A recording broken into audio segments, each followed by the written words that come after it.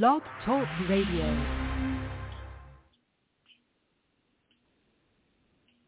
Are you ready? Hey, think you can tell us what to do? You think you can tell us what to wear? You think that you're better? Well, you better get ready. Bow to the masses. Break it down.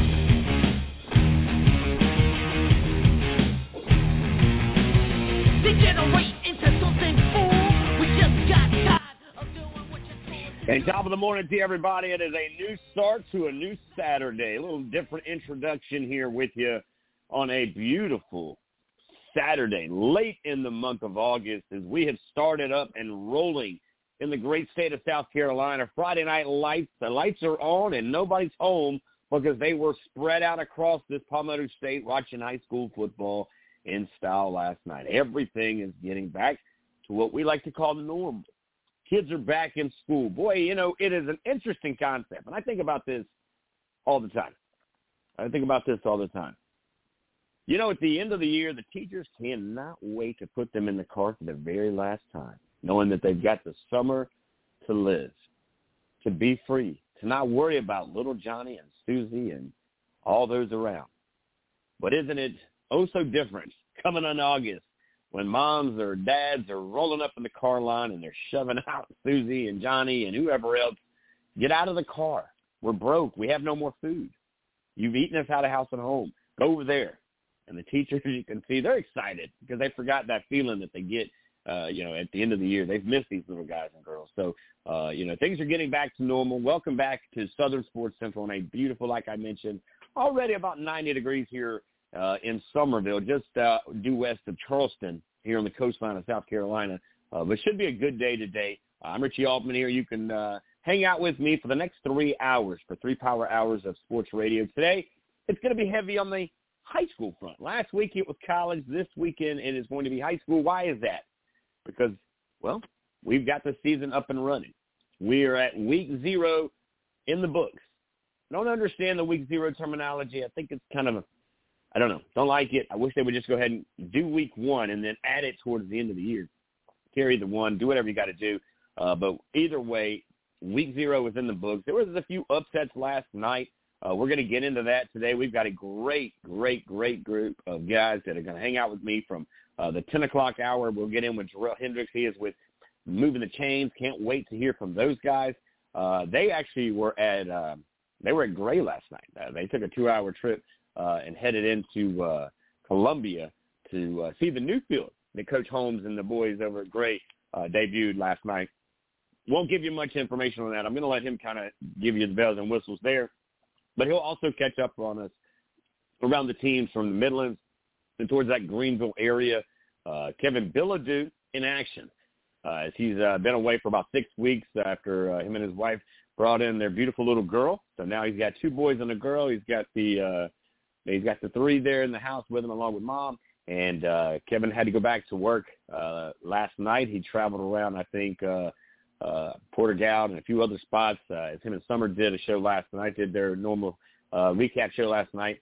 But we'll get in with Kevin, find out what happened here in the Low Country and maybe even down towards the Buford area, which there was an upset, in my opinion, from the 3A bracket of the state championship. The Buford boys played Cane Bay and didn't go the boys Buford's way, but that's all right. You know, they got a great coach down there in Buford. They'll regroup. It was a non-region game, so that's a lot of things we'll get into today as well. But Kevin, he joins me at 11 o'clock with Live 5 Sports, talking about all the things that happen around the Low Country. Want to get into the Skeezer guys as well. This year we're going to make sure that we give love to the First Baptist, to the Northwoods Academy, and to, of course, Pinewood. Johnny Waters at Northwoods. Coach Birch is over there at First Baptist, and Devontae Holloman, former Gamecock, former Dallas Cowboy, who is also got a state championship ring at his former high school in the upstate up there as well. But he's down here at Pinewood. Going to get everything together over there. Should be a fun season for those guys at Pinewood. 12 o'clock, Joe Hughes, good buddy of mine. Back in the day when I went back to my hometown in Myrtle Beach and Surfside, ran into this guy named Joe Hughes, wrote for the Sun News, covered the Saxony Braves, the Myrtle Beach Seahawks, North Myrtle Beach Chiefs, and Conway, and all those guys but had a chance to get to know this guy, Joe, who is a five-star guy, on and off the field, on and off the camera, whatever it is. This guy does a great job. Big-time family man. But he's going to give me time at noon today, and he'll cover that Rock Hill area for me, as well as we'll lean into the Myrtle Beach side of things as well. So it should be a lot of fun to get all three guys in here. But it's a lot of fun. It's a lot of fun to do what we did. And last night, by the way, Southern Sports Central put up some conversation as we headed out to Berkeley County last. And Denny McDaniels welcomed us with open arms last night as they hosted Coach McCoy and the James Island Trojans. Now, again, James Island, top 7 team in the state in 4A. And a lot of polls, I think they're steady at number 7 at 2 or 3 polls there. And it was great. You get into the very first quarter, you head out of the first quarter, we're knotted up at zeros. Played the entire quarter of football, not a point scored. But then James Island comes out in the second quarter, found a way to get in the end zone. They've got some playmakers on the offense and a very impressive defense. I think defense was the story for me last night on James Island, as you saw what they needed to do to handle business. But James Island scores first, 7-0. They go up. Here comes this quarterback, this young man from Stratford, sophomore quarterback. Not mistaken, this kid has already got an offer to play baseball at Louisville, but he's a football guy. He's a dude. Everybody thinks he's just a pocket passer, but he was able to use those legs at one point, break loose about a 65 to 75-yard run towards the woods away from the schoolhouse, and towards the scoreboard he went, just shy of a touchdown, and then they found their way in as he did a quarterback keeper and got in from about the 5-yard line. Now, from that point, it went downhill for Stratford and kind of started to trend up for the boys at James Island as they ended up getting a huge break as a ball was snapped over the quarterback's head, went into the end zone. They get a safety, so that puts them 9-7. And then James Island takes advantage of a kickoff and ran it all the way back for 6. And, again, it was continuing to be that climb. But James Island wins on the road, 5A Stratford Knights, a 25-7 victory. Great way for Coach McCoy, as these guys, of course, will get ready for Stall, which, oh, by the way, Stall. We'll talk about them with Kevin. I don't want to give away a lot of scores. Don't want to give a lot of things there. Because there is a lot to get into as we kind of get through week 0. Now, if you were a Dorchester County guy last night, you were at Somerville. They had their they had the Dorchester County Showdown last night. That, of course, includes Fort Dorchester, the Somerville Green Wave, Ashley Ridge, and Woodland. All 4 of those teams squared off last night. Somerville, I want to think they went undefeated in their games. I know that Ashley Ridge did knock down the boys of Woodland in the game that I was able to finally kind of get to at the very, very end as I drove by and got in the stadium at the very end. I did see Somerville pulls out a 7-6 win against Fort Dorchester. Of course, Coach Josh is the new head coach over there. No Coach LaPrade, no LaPrade at all on the campus of the Patriots this year. Not in the softball fields, baseball fields, nowhere. Football fields, can't find them. But I do know that Coach LaPrade was, from what I understand, in the house last night, talking to some of his former players, giving them the fist bump, and just probably letting them know, hey, guys, have a great season. But a lot to get into, a lot to uncover as we get ready now for week 1. Now, week 1, everybody's playing. Everybody's got a schedule that says it's time to go and it's time to get into it. And we'll do that here today with a lot of these guys. And it's just good to finally get into it. It's good to finally get into what we see, what we know, and how things go here in the state. Because all week long, all we've heard about, all we've gotten into is what? All we've heard was realignment. Well, I use the word realignment, but classifications, if you will, in high school. Because they want to see charter schools in a different era. They want to see them either in their own league. A lot of people think of their own league. That's a can of worms I'm not sure if you guys really want to open or not. We'll get through some of that today as well. They're, of course, also talking about should we open up the line, basically the borders. Hey, if you can drive to school and you can have the attendance, stay out of trouble, and you got the grades, those 4 things, you click that box in all 4 categories, should you be allowed to go to whatever daggum school you want to. And again, if you're in Myrtle Beach and you want to ride up and go play for Greenville, and that coach who, by the way, had a big night last night, then take off. It's your gas mileage and it's your time. Just don't be late. Just make the grades you got to make and just stay out of trouble. And on top of that, you got to go be an athlete. If you could do those things, then more power to you. I'm at that point where I think that's where we're going, but I also feel that that's where we got to be because kids are doing it anyways, and they've been doing it. I'm a kid of the 90s in high school, and I can tell you that even in the 90s, conversations were happening. Things were being talked about. You know, for me, if you look at it, and you just go ahead and open up these opportunities, then that part of the conversation is dead. We go into what matters. Now, a great point was driven as we did the Twitter version of a chat room. I like to call it barbershop talk, and we had a slew of guys and girls in there. But one of the coaches stepped up and said, well, you know, it may be or may not be a great idea. I can't tell you that. But what I can tell you is at the end of the day, here's what I know. We are struggling already. At getting teachers involved. So you imagine a place like Dutch Fork getting kids to drive everywhere from the state of South Carolina to come in and do what they do. My God, it would be an interesting conversation. You know, I know that's not too far-fetched, though. So many things to get into today. If you would like to join us, we'd love to hear from you. If you were at a game last night and you say, hey, I want to get in here and talk about my team, my game, these guys are going for state. We're going to either defend the state championship, repeat the state championship, or we're heading to the state championship. Call in and tell me about it. Tell me about your team. Who is the team that you went out last night? Who did you pull for here in the Palmetto State? What flag are you flying in your yard?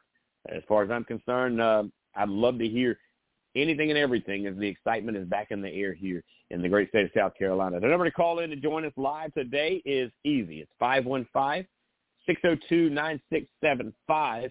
That is the easiest way to get in here with us as we kind of look around and touch down on everything going on in high school football today. If you got a college conversation, guys, I will entertain it. But we're about 2-3 weeks away. We've got one more show on a Saturday. Next Saturday is our final Saturday morning show. Then we head to the morning show. So you guys can listen to us at practices or your workouts or on your way into work, whatever it is, we'll get you there from 6 to 8. So you definitely want to be a part of that as well. But again, follow us on Facebook at Southern Sports Central. You got us on Twitter at SO Sports Central. And we're on the gram. We're hanging out at Southern Sports Central as well. Love to have you guys over there with us as we get ready for it. So we're going to take a break, guys. And when we come back, it's about that time. The red carpet has been rolled out. The microphone is being set up. And coming up right out of break is going to be the one and only Jerel Hendricks. He is with Moving the Chains. Him and the boys went over to Gray last night. We'll get the rundown and up-downs and all the things that happened with those guys and kind of figure out exactly what their thoughts of Week 0 as we get ready for Week 1, guys. Don't go anywhere. Southern Sports Central, the train is in motion. And coming up after this, we hit the guest room, and we will check in with Jerel Hendricks with Moving the Chains.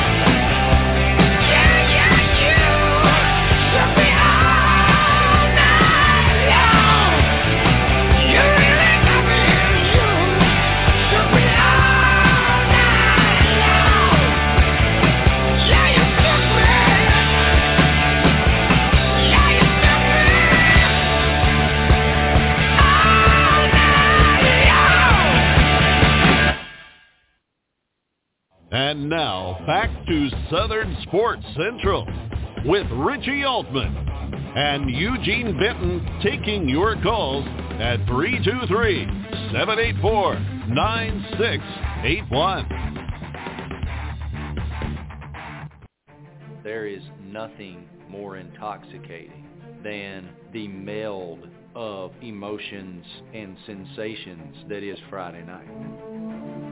Friday night is the sound of that crowd, the pride of that community, the way that that grass smells. I've never felt in my adult life the way that I felt on Friday nights. That's what those kids are playing for. They're playing for that emotion. They're playing for that brotherhood and all of that sensory input that comes from Friday night. That's why they're playing high school football in this country.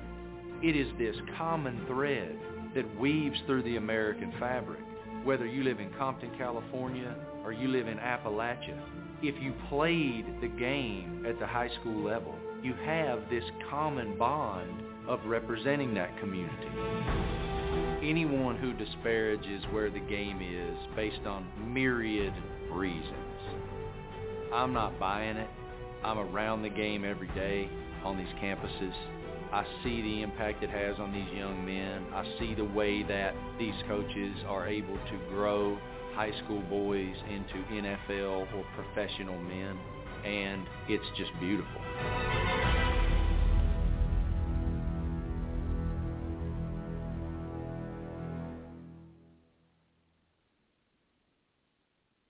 If you smell what the Rock is cooking.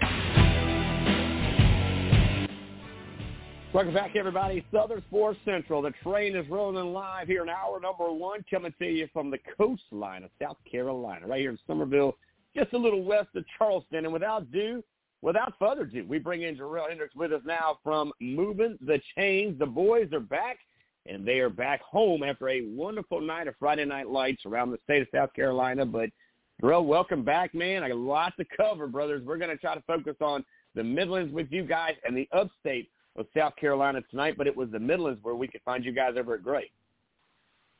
Yeah, we took the trip down 26 last night, went and saw Gray Collegiate play Christ Church. We actually followed the Christ Church bus down there, but it was a good game. Gray ended up winning it 49-21. Just so awesome. We talked about it last night on our Twitter Spaces. So awesome to be out there on the turf, the grass. Marty Smith in that intro got me pumped up just thinking about it. Already ready for next week, but let's talk about what we did last night.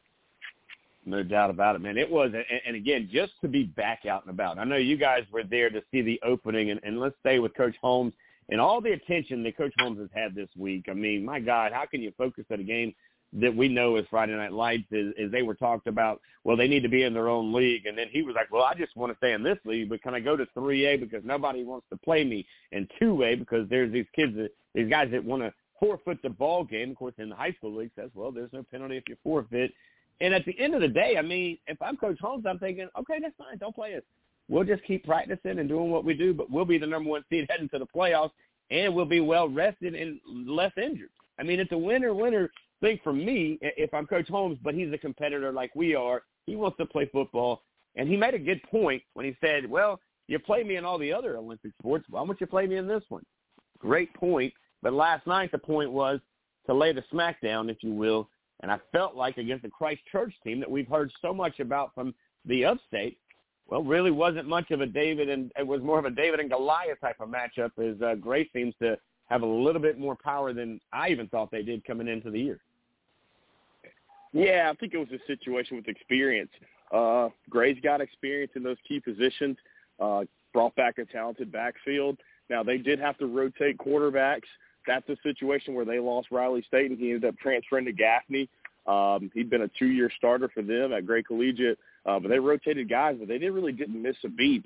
They're so athletic, very physical on both sides of the ball on the lines, and that's really where the game was won on the trenches. You'll hear that so often in football, but that's where the difference was. Christ Church breaking in a new quarterback, made some poor decisions down the stretch that really took away. They had opportunities in that game to stay in it, But Gray just took care of business. Like you said, Coach Holmes had a lot going on this week, but he's one of the best in the business. He's also the athletic director there. So he's not just focusing on football. He focuses on that entire Gray program. And, yeah, he had his boys ready to play. They came out, played a pretty clean game. I think they had one turnover, but they just continued to play good football, won that game in the trenches, set the tone. But they got a colossal task next week against Crestwood. Christchurch is a team, though, that you're going to continually hear. They're going to grow up. They're going to get that experience in those key positions. Just kind of got physically beaten that game. But they still, their stud running back, Deshaun Reeder, he had a great game. They just got to figure some things out. But these are two teams and two coaches. These are two state championship-winning head coaches that have really good programs, and they're going to continue to play well as the season progresses. How good was that field, man? I know that they've worked so hard. We've watched the pictures. It's almost like watching this huge moment, and it all came to tuition when they kicked the ball and started rolling that clock, man. But how nice was that field? I've actually, when I was at Oceanside a couple of years ago under Coach Call, we were over there, and we went to the old field, right? Again, I'm a grass kind of guy. I don't mind the turf, but I really like the smell of the grass and the things that it brings in Friday Night Lights. But that field, I mean, it looked pretty good for the pitchers, man. What was the complex like with having the new turf down and everything set up? Yeah, it looks really good. If they are going to play up, it's going to be a situation where they did build a stadium that would be able to, accommodate those larger crowds. It's a work in progress with all their athletic programs. They're still trying to figure out what they want to do, and it looks like they're taking their time to do it. But the stadium looks good. Looks like they did not rush it. I'm like you, Richie, man. I'm a grass guy. I like to feel, smell, the turf, but I know it's more cost effective. A lot of the schools are switching over to the turf, not just for football, soccer, starting to play lacrosse and things like that. But it looks good. I'm gonna dub it the house that KZ Adams built. Kids ran for 3,000 yards a couple of years ago. But everything looked good. It was really, really exciting to be there. Really like Gray. They've always taken care of us, and it's a big step up. Those guys have been playing at other people's stadiums, playing at rec fields, hosting their home games. So I know they were really excited for that night. They celebrated 10-year anniversary of their program, and they kicked it off with a dub. Good stuff, hanging out with the one and only Jerel Hendricks, moving the chains. The boys last night out on the road handed their first opportunity to not only check out the new stadium over at Great Collegiate, we're able to watch what Coach Holmes does and does best and puts up the win to start the season. Before we move out of the stadium, man, what was on the menu last night? Now, I know that's kind of your thing, got to eat type of thing. What do we try last night? What is the one thing that when I get to that stadium maybe this year that I got to order in between during halftime? So with their facilities, they didn't have a full-blown concession stand yet, but they were able to accommodate us. So yesterday we went, got to get the chili dog. That's always number one. Kevin will be edited up. We'll throw a review on the hot dogs there. Solid hot dogs, so check that out on our socials there. Grab some chips. Always got to get some candy as well. Got to get some juice. And I got this weird superstition. Blue Gatorade. I always get a blue Gatorade. They're always available at all these stadiums around the state. So that's usually on the menu for me. But they did it right, even though they're still a work in progress, getting everything set up. First game, but everything was really good. Good prices too. That's always a big thing. Oh yeah, definitely good prices. Let's stay in Columbia Airport. Got a new coach over there.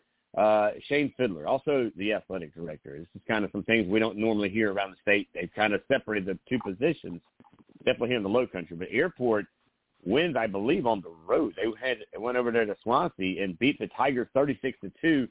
Great way to start, and couldn't ask for a better way to introduce himself as Coach Fiddler wins on the road. What's your thoughts of Coach Fiddler in the Airport, those guys over there? I mean, the Eagles flew pretty high last night, but do they have enough to maintain that in a very tough region?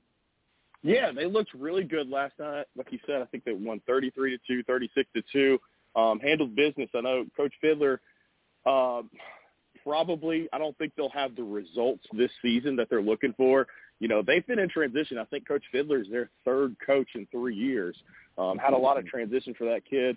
We talked to him in the off season. It's a situation where he's trying to set up roots and develop a program there and not just a team. So it's a great way to kick off his tenure. I know he's coming from your neck of the woods, going up to Airport, and talking with him, he's utilizing all of the resources available at Airport. That district, they do a good job in making sure that those athletic programs have the things they need. I think they have an indoor practice facility and all that good stuff. So it's good to see him get a win, kick that thing off. Don't know how the season's going to go. I know he explained he's got a little youth there. Again, that's a team that's been in transition, run 3 different systems in 3 years.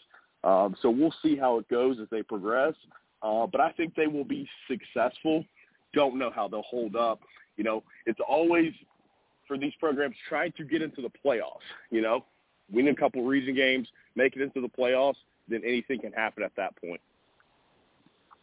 We stay in Columbia. There's a handful of games that happened last night in Columbia that I want to try to get my eyes on. One was Irmo. Now, back in the 90s, Jerel, Irmo, these boys were good, man. It was a huge rival between Irmo and Summerville. But Irmo taking down Chapman, the Eagles there, the Yellow Jackets win 49-3. Great way to start. Do we feel pretty good that maybe Irmo is a team that we haven't really mentioned much on our show? Not sure how much you guys have mentioned it, but could this be a team that kind of slid under the radar and might have something to talk about in postseason? Yeah, this is a very good team. They've looked good the last couple of years. We actually saw them play a playoff game in York a few years ago. Last year they kind of had to reload from that team. They've got a really talented young quarterback in A.J. Brand. I think he's a junior this year. They also welcomed a transfer from Gilbert High. His name's Jaden Allen Hendricks. He's a big kid, plays on both sides of the ball, but primarily plays running back. They had a 2-headed monster at Gilbert last year. He goes over there. They were able to get it done. They're pretty stout defensively, as you can see. They held Chapin to 3 points. But Irmo's a team, that's kind of sneaky in 4A. We've talked about it last night. 4A is very, very competitive. There are a lot of good teams in there. Are they state championship caliber? That's yet to be determined. But I think it's a team that we should definitely keep our eyes on. Yeah, you're right, and we agree with you guys over there. 4A is probably the hottest classification in the state of South Carolina. I mean, we see the top 10, and it is a very impressive top 10, but I honestly think that anybody in the top 10 can really compete for a state championship. As I was over watching the 4A James Island Trojans take out a 5A team, and that kind of was a theme last night. There was some upsets from 4A beating down some 5A guys yesterday. But before we talk about that, one game that really I wanted to see how Ridgeview was going to come out. Remember, this team feels kind of like Rodney Dangerfield. No respect, as they were knocked out of the playoffs before they got to the playoffs. And these guys, the Blazers, looking to leave a little mark and a bad taste in a few mouths as they go from stadium to stadium. And it was a shootout for a little while as Ridgeview pulls away 32-21 against a Blythewood team. And, again, a lot of these kids know one another. What's your thoughts on Ridgeview? Is this a team that, remember, a couple of years ago, they were talking about winning state championships, and it feels like they've got their guy back home where he went to high school coaching this team, but it also seems like everybody's bought into what he needs for them to win this year. Yeah, the Blazers are one of those teams that we had a lot of question marks about, too, going into the season, just because the amount of offensive talent that they lost from last year's roster. They had 3 wide receivers go play D1 football and a tight end go play D1 football. Lost their quarterback, Donald Tomlin. Much to talk about him in the offseason, part of that ruling with the high school league. Just really heartbreaking for those kids because they had a fantastic season. They ended up losing the region championship last year to AC Flora, who was one of the better teams in the state in 4A. But it looks like they've got their mojo. That they were able to knock off Blythewood. That's a really good Blythewood team who has, some very key starters that came back. They've had some turmoil, too, in the offseason with a new head coach there, had a situation with them. But their quarterback at Blythewood is Harrison Collins. He's a very solid player. I think he threw for the 3 touchdowns last night. They have a defensive lineman. I cannot think of his name right now. He had 25 sacks last year, Richie. So that's a really good Blythewood Bengals team. Rivalry game, very high charge. But for them to come out and win that game, by double digits, shows how good that Ridgeview is. I saw the interview with Lou after the game with the head coach stating, we're wide receiver, high school, not wide receiver U, but wide receiver high school. They just reload. They had a couple of young guys step in, make some plays, took care of business. Again, I think Reggie's because they lost so much, it's going to be a team that's going to be building throughout the season. We'll see how good they really are as these weeks start stacking up. Hanging out with Jerel Hendricks. He's one of the guys over at Movin, the Chains, doing a phenomenal job getting us up to date and covered up in all things Friday Night Lights and more from the Midlands to the upstate towards the Greenville area. We'll stay there in the capital city as Spring Valley does not able to get anything kind of going. They lose 27-7 against Westwood out of Blythewood, another team here that we talk about. What's your thoughts on Westwood, though? Because they're a team that doesn't get a lot of recognition. They don't get a lot of conversation, but they will get the respect by beating teams like a Spring Valley and doing it in style. Yeah, Westwood had a tough go of it last year, so it's kind of good to see. This is the second year under their head coach, Robert O'Connell. That's been a program that's kind of been a springboard for some of the other coaches in this state the last 10 years or so. But it's good to see Coach O'Connell get his guys playing well. That's a team that we really haven't focused much this offseason just because of their struggles last year. And again, it's a common theme, they lost a lot of their key pieces, so they're rolling in some younger guys there. For them to get a dominant defensive performance against Spring Valley was awesome, winning that game 27-7. But I think Spring Valley is in a situation where I think that game's more telling of Spring Valley. It's going to be a bigger rebuild. I hate to use that term because it's been such a premier program in this state for so long. But I think it's a situation with Coach Pearson coming in from North Carolina, Coach Bacon heading out. They didn't have the season they wanted to last year. I think it's going to take a little bit of time for him to get his legs under him and get that thing rolling the way that it used to. But that was a surprising score to see. Happy for Coach O'Connell and those kids. I know they had a rough go of it last year, and hopefully it's signs of things to come for that program. Now, you get a West Florence team coming out of that Florence County area. They travel into, of course, Lexington. Now, Lexington, not in the top 10, right at number 10 in the media poll is West Florence, but it's all Lexington. And, of course, those Wildcats taking care of the night 17-7. Lexington's the team that I heard last night at our game that people said, look, they're not talking about these Wildcats, but I'm telling you, this is the team you better watch out for.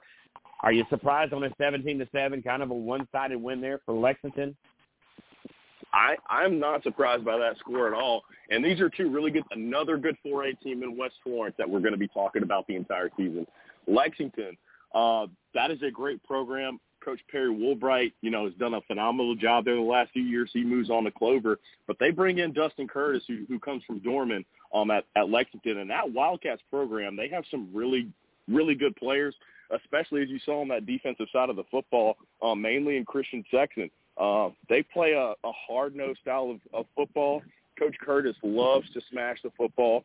They've got a really good quarterback in Tate Mines, who's a dual-threat guy. So not really surprised to see the Wildcats take care of business there at home against West Florence. And that would have been a fun football game to be at. Only 24 points total. Both of those guys, Coach Jennerette does a fantastic job at West Florence. They're a phenomenal football team. There's no indication on them. They are very good. But I was not surprised at all, to answer your question, to see Lexington win that football game. And that's why we love these games on Friday nights. I mean, you go in and we have an opinion. We watch some things. I mean, I'm not a big film guy. I'm going to kind of have conversations with a couple coaches. I'll talk to a few players and kind of go through it that way, Jerel. But for me, to see the games be played out the way that they're played out. Now, Abbeville, the Big A. 65-12 against McCormick. And again, I get that Abbeville is not a charter school, but I would love, and I challenge whoever writes the schedule for Abbeville, do us a favor, all of us in media.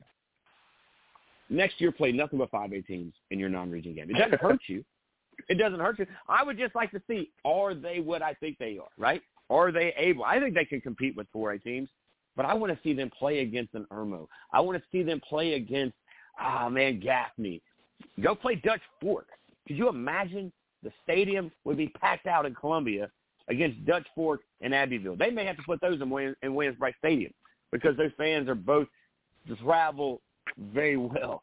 But Abbeville wins in fashion. I mean, again, not surprised to me, but they win 65-12. I mean, they're kind of in a league of their own in 2A. Yeah, like you kind of figure it out, Richie. It's like Abbeville everyone's heard the name because of the football program, but I bet most people couldn't point it out on the map. But these guys just continually roll out talent. It's unbelievable to see how good they are. Coach Nichols, one of the best in the business there. Just take care of McCormick, just an easy game. I think they're up 49 at halftime. But, yeah, I would like to see them. I think that's more of like a rivalry game. McCormick's kind of in that area, so maybe you got some old-school rivalries going on there. That's why that game is being played.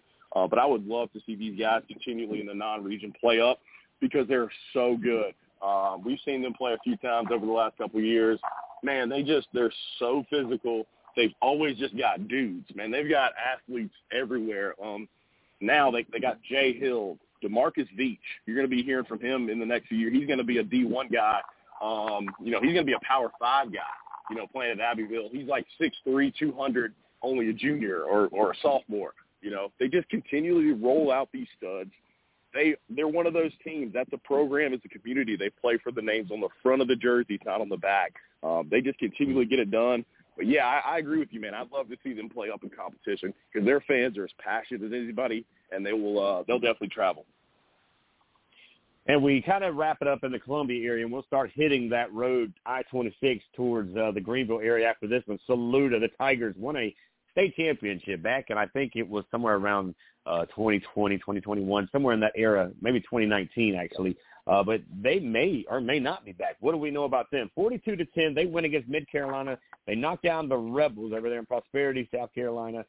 Saluda, the Tigers seem to have some things going. Again, it's early. It's week 0, but that's a pretty good spread and a pretty good impression on week 0 for us. Yeah, I don't think we learned much about Saluda this first week just because of the level of competition that they were playing.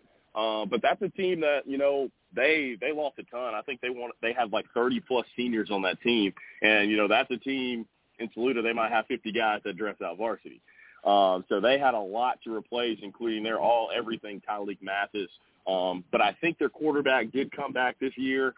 So that's always good when you get your signal caller back. I don't think we learned too much about Saluda, but they play they play in a difficult region in 2A. So they'll have some competition over the next few weeks to see how good they are. They'll have to play Strom Thurmond down the road. They'll have to play that Silver Bluff team that had a big win last night down the road in their region. But I don't think we learned too much. But the Saluda Tigers, awesome, another football community. They did win that state championship in 2019. But I don't know how much we learned, but we'll figure it out in the next few weeks. That we will. Heading up to a game that I would have liked to see in person. AC Fleur travels to Greenwood. Now, again, AC Fleur got a pretty good staff over there. Greenwood, boy, that G just means a little more in Greenwood, South Carolina, but it was all Greenwood at the end, 24-23. And I got to tell you, I'm sure that stadium was rocking end to end and zone to zone. What do you think about this game with Greenwood? I know that's a little bit up there where you guys live at. Does Greenwood seem to be the other G that you're going to see on some helmets other than Greenville?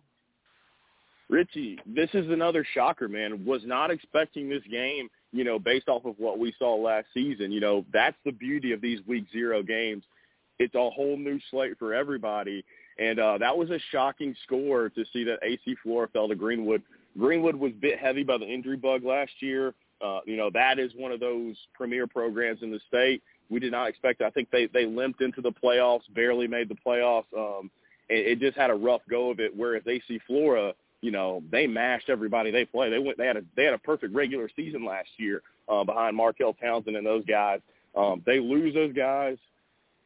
Second-year coach Ken Floyd, what can he do? He kind of stepped into a great situation with Coach Curtis leaving that program. Now it's his time to figure it out.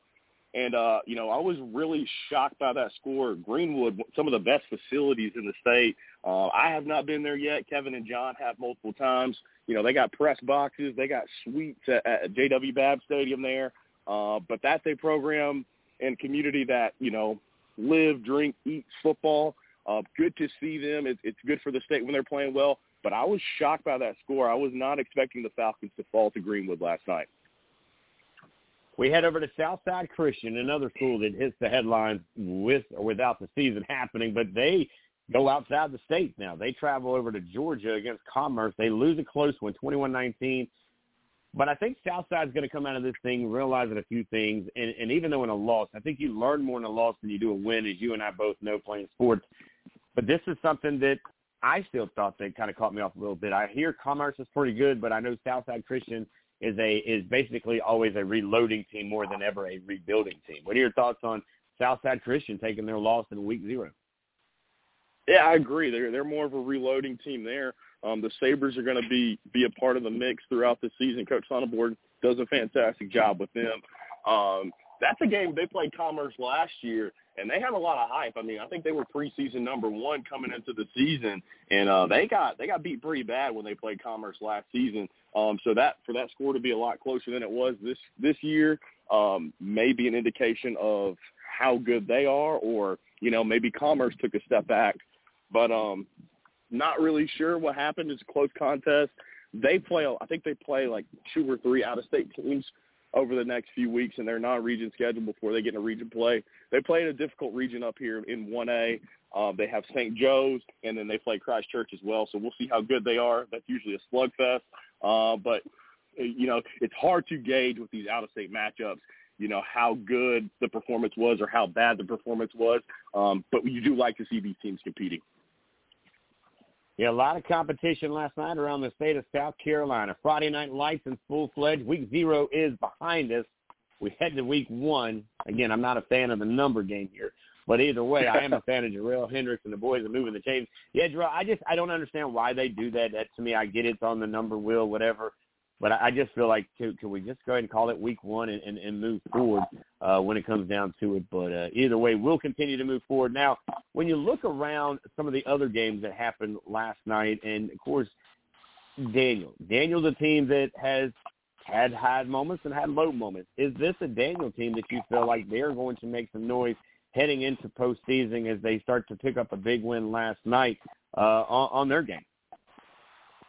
Yeah, and that's a program there at Daniel, more like a machine than anything else. Coach Brewster does a fantastic job. This is a program, I think they've lost like 6 games the last 6 years, something crazy like that. Almost played for another state championship last year. They were a 2-point conversion stop from playing in the state championship against Powdersville last year. They were able to flex their muscle late against Greer. This is a team, they're breaking in a lot of new guys. They have lost a lot the past 2 seasons. I know people make jokes about it.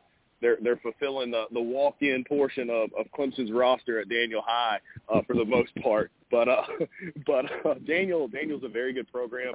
Those guys love ball. They're hard to judge, though, because they don't play in the most difficult region up here.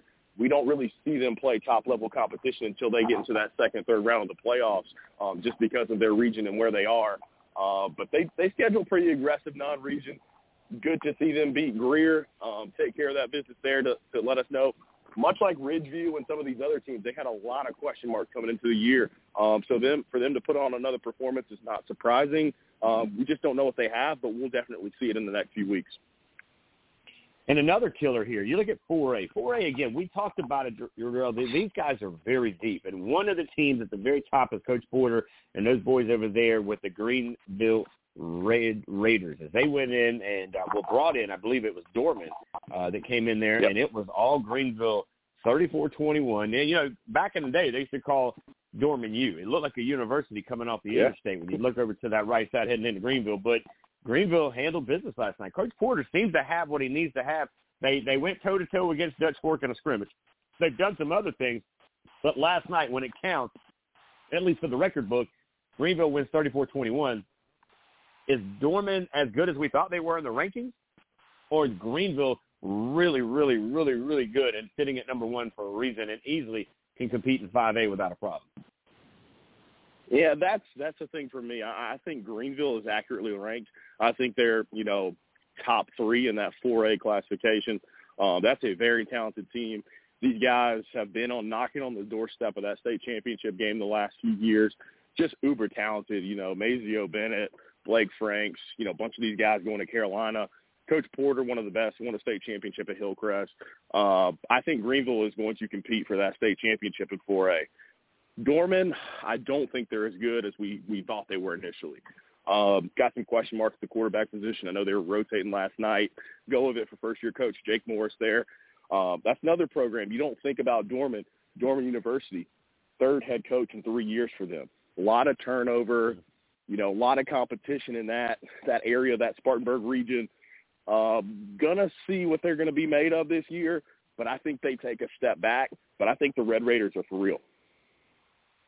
And the final score that we'll kind of talk a little bit about here is, of course, the Yellow Jackets of Hannah taking down Boiling Springs and the Bulldogs. 34-26, the final there. What do we think? What do we see there? And does it look like Hannah's a team again? We've heard about them. They've made a lot of noise, but could they compete and be competitive in their classification this year? They're accurately named with their mascot, Richie, man. The Yellow Jackets. They kind of just lay in the weeds a little bit, and then they come sting you, in a bunch of different ways. They run that flex bone with Coach Tone. That's a team where they just roll in guys, like no names, no stars, no studs. They just get it done. They get after it on defense. They run that old school offense and something that they don't see a lot, and they do it at a very, very, very high level. And then when you go to Bowling Springs, this is Coach Matt Reel. He comes up, from North Myrtle Beach. This is his second year with that Bowling Springs program. I was impressed with that scoreline being tighter. It shows the progress that he's made over there at Bowling Springs. That's a tough region he plays in, Region 2, with the Gaffneys, Dorman, Spartanburg, Burns. So to see that marked improvement against a good team like TL Hannah is showing an upward trajectory for the Bowling Springs program. But, TL Hannah, that's just one of those things. We won't talk about them much, but they'll be there at the end, like always. They are home of radio, for you guys who may or may not remember, a very famous icon and an amazing man that left his mark on the world and those who crossed his path. Burns, I believe, am I right? They play today. Their team in the top 5 in 5A football. Didn't hear their name, but I believe they're part of one of these big matchups that we're going to see today on some Saturday showdowns, high school football style. Tell us about Burns, man. I haven't heard much of them since the Marcus Lattimore days. Let's just be honest with you. The Willie Corn days. Is this the team that we're going to see back in the headlines? They've got them in the top 5 in 2 different polls. So the media and a lot of those around feel that they're pretty good this year. Yeah, this is definitely a team that's going to be in the mix. Rebels, one of the great programs, like you said, they had that legacy back in the, early 2000s, where they really started gaining steam nationally. But it's a good team under Coach Reggie Shaw there. They got talent all over the place. It's going to be the quarterback position that makes the difference for them this season. They're going to be breaking in a new guy there. But they've got talent when it comes to, you got names like Bomar, Weaver, Livingston. You got 2 Livingstons, Cook. They've got playmakers all over the place. They're very good up front. They like to push you around. And then they go kind of air raid as well, kind of like that smash mouth air raid type system. But it's a really good program. They're pretty prolific in the pass game. They're going to be a physical football team, but the Rebels are definitely going to be in the mix. They play Huff tonight. It's going to be a tough challenge for them. Huff is a really good program out of North Carolina in that Charlotte area. Typically have 2, 3, 5 guys that go D1 within that program. Huff's actually going to be playing Dutch Fork in about 2 weeks as well. So they're going to have two rounds against South Carolina talent. But Burns, the Rebels, will definitely be in that mix. Hanging out, wrapping it up here with Jerel Hendricks, moving the chains. These guys do it and do it well, not just on Friday. It's a full-fledged 24/7, 365 shop that starts on a Sunday and doesn't end to the following Sunday, and then they just reset it and do it all over again. They roll it back, if you will. That being said, Jerel, what else is going on when it comes down to, we got week 0 almost in the book. We got a couple of games today that we'll keep an eye on from a distance, but tell me your thoughts, man. How was Friday night? We're getting back to what we like to call normal a little again. It didn't rain where I was, and it wasn't quite as hot as it could have been, and we had the bands in the stands. I mean, things seem to be pretty daggone good on the first Friday night in football. Yeah, I mean, it was a typical week 0, week 1, so whatever you want to call it, to where, you go into the off season, you're going off of last year, you're thinking certain teams are going to do one thing and certain teams are going to do another, and you have those surprises, you have those upsets. You look at those scores and be like, man, that was kind of chaotic, but that's actually, these coaches have been with these teams all year and they know what they've got. It's just our first time really seeing it in live action, full games, got a taste of it with jamborees and scrimmages and all that. But you're always shocked when you go through the scores those first couple of weeks. you start seeing, the cream rising to the top, weeks 3 and 4. But like you were saying, Richie, man, it's so good to be on the grass, so good to be out of talking season and actually, like, witnessing these games, these coaches, these players, get it done on the field, these communities coming together, and just really excited. I think week 1 we'll have everybody playing for the most part, maybe a couple byes. I think we had about 75% of the games in week 0. But so excited for next Friday to see the entire slate, everybody in the state playing ball. Now, you guys do a great job. I know tomorrow night you guys are going to do a recap. You'll be able to debut your the food of choice, if you will, if you head over to Gray. You want to watch and listen to these guys. They do a great job. We support them. We, of course, have partnered up with these guys to cover and smother the state of South Carolina from the upstate here to the lower state of South Carolina. Now that all being behind us, now where do you guys go next Friday night? Have you guys at least put the GPS finder in the car yet, or we're trying to look over some schedules? Yeah, we kind of like these next couple of days, we'll go through the scores, kind of look at matchups. We also like to look at venues, like see where these guys are playing. Maybe somewhere we haven't been that we want to go. Maybe teams, especially these non-region, might be 2 teams that we're not going to be able to see, so that kind of dictates our game early in the season. But we usually make that decision around Tuesday, Wednesday, where we actually decide to go. But it's way too early to make a decision and let you know where we're going to be. Just be prepared. We could be showing up in your hometown. Should be a lot of fun, man. Other than that, before we get you out of here, man, what else is happening, man? What else has been on y'all's thing? I know y'all have done a great job. And by the way, back in COVID season, they wouldn't allow Southern Sports Center or anybody else in the buildings. They wouldn't allow us anywhere. And we did these virtual tours where we actually sound like the bus was pulling up to the parking lot and coaches would come on. And I got to be honest with you, that was one of the most intriguing parts of the founding times of Southern Sports Central, was getting coaches down out of their element on their couches with whatever beverage they had in their hand. And just maybe kids were running around a lot of times. I was like, Coach, don't worry about it, man. This is what we do. Let's do audibles here. But to have these guys on, you get to know them outside of the headgear, outside of the football fields. How much have you enjoyed, Jerel, getting to know these coaches one-on-one and really getting to have a chance to build that relationship before you get there? Man, it's been fantastic for us. We're not associated with any, big news organization, whether it be a paper or TV station. And they've been so gracious to us because they understand our mission is to, shine a light on their programs, shine a light on their players, and shine a light on their communities. So they've been fantastic, giving us access. They've always been extremely, courteous, respectful to what we're trying to do and what we're trying to build at Moving the Chains. It's awesome. We go on the sideline. We've had multiple interviews with both coaches there at the game last night at Gray Collegiate in Christchurch, able to speak with Coach Hatfield, able to speak with Coach Holmes. They know our first names. They ask us how we're doing because they know that we care about their programs, but not just their programs. We care about every single program in the state. Wrapping it up here and doing it in five-star fashion as the guys over at Moving the Chains as they get ready for a couple more games to wrap up week 0 here. What is the plans? Are you guys making? I mean, I don't know. What is the trip to Charlotte for you guys? Y'all are in Greenville. It's about an hour and a half. I mean, y'all going to load back up the car, put some snacks in the car, and head out, or what's the plans today? Yeah, no, we don't want to make the wives and girlfriends too angry this first week of the season, Richie. So we're going to lay low. A lot of these games are going to be broadcast on radio or TV, so may try to catch a game that way. Spend time with the families, and we'll get back after it on Friday. But yeah, it's about an hour and a half, 2 hours to get to Charlotte. But if you are in that area, man, there's 2 good games in that area. You got Northwestern. They're going to be playing Providence Day in the Panther Stadium, and then as you mentioned, Burns and Huff. They're going to be playing at American Legion Memorial. Go check out those teams, those border battles there. Yeah, and I tell you what, Coach Greer in Providence Day, loaded with talent, and so is, by the way, Northwestern, who is also a top-ranked team in 4A football. Could be a lot of fun there. All right, man, let me give you a chance to kind of plug you guys over at Moving the Chains.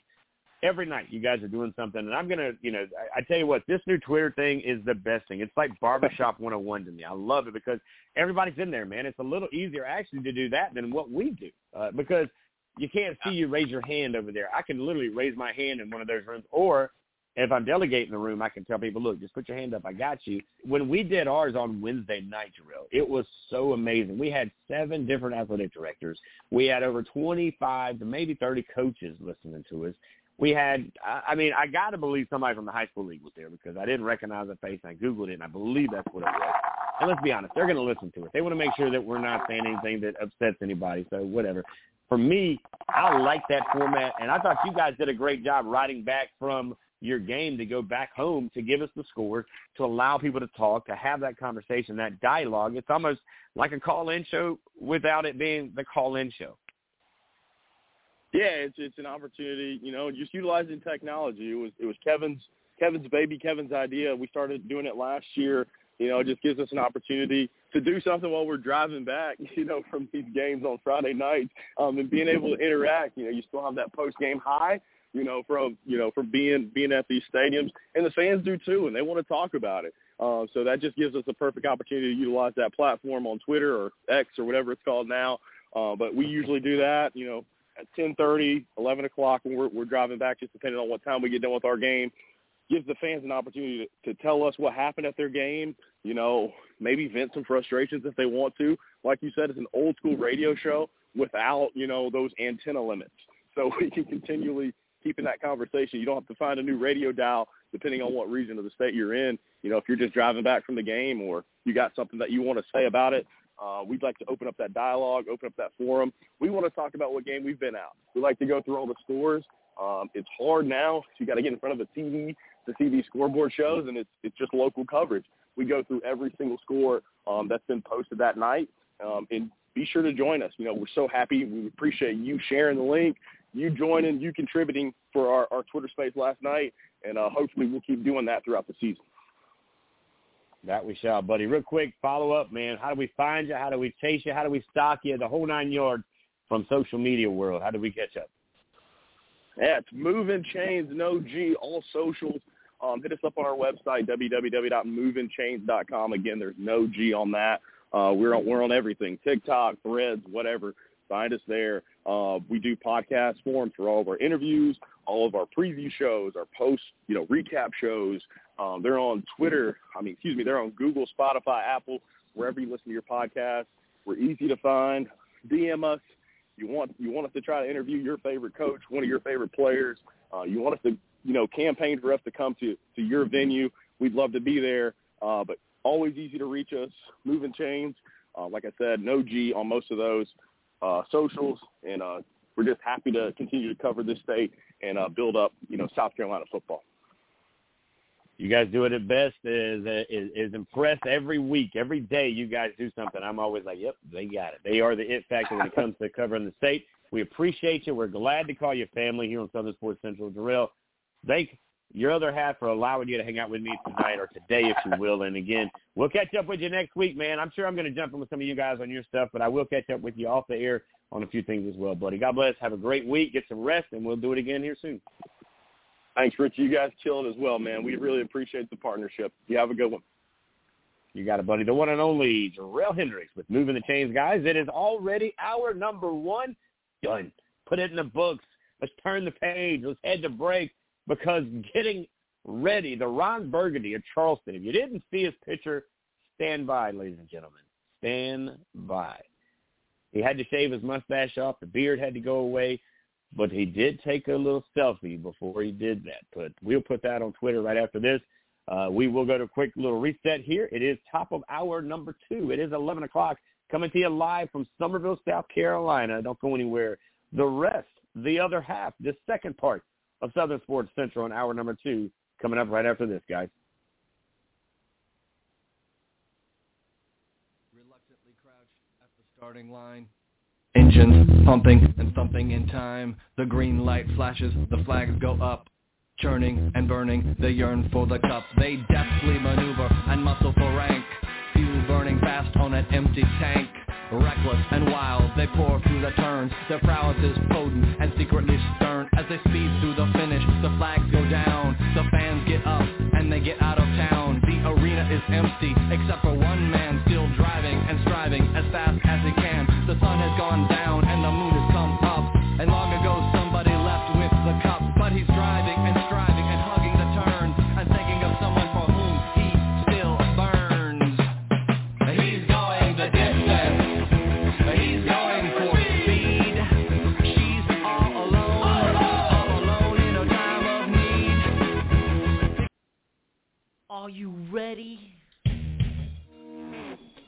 think you could tell us what to do? Do you think you could tell us what to wear? You think that you're better? Well, you better get ready. Bow to the masses. Break it down.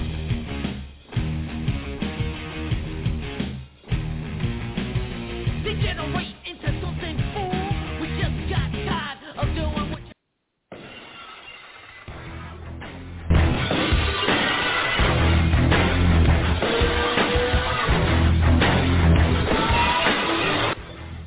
Welcome back, everybody. Hour 2. I'm Richie Altman, Southern Sports Central, and without further ado, bringing him in style. That is the one and only Kevin Bilodeau from Live 5 Sports. My man, welcome back to the world again, as you have now been relieved of baby daddy duty for a few hours on a Friday night, here a few hours maybe on a Saturday morning. And welcome back, man.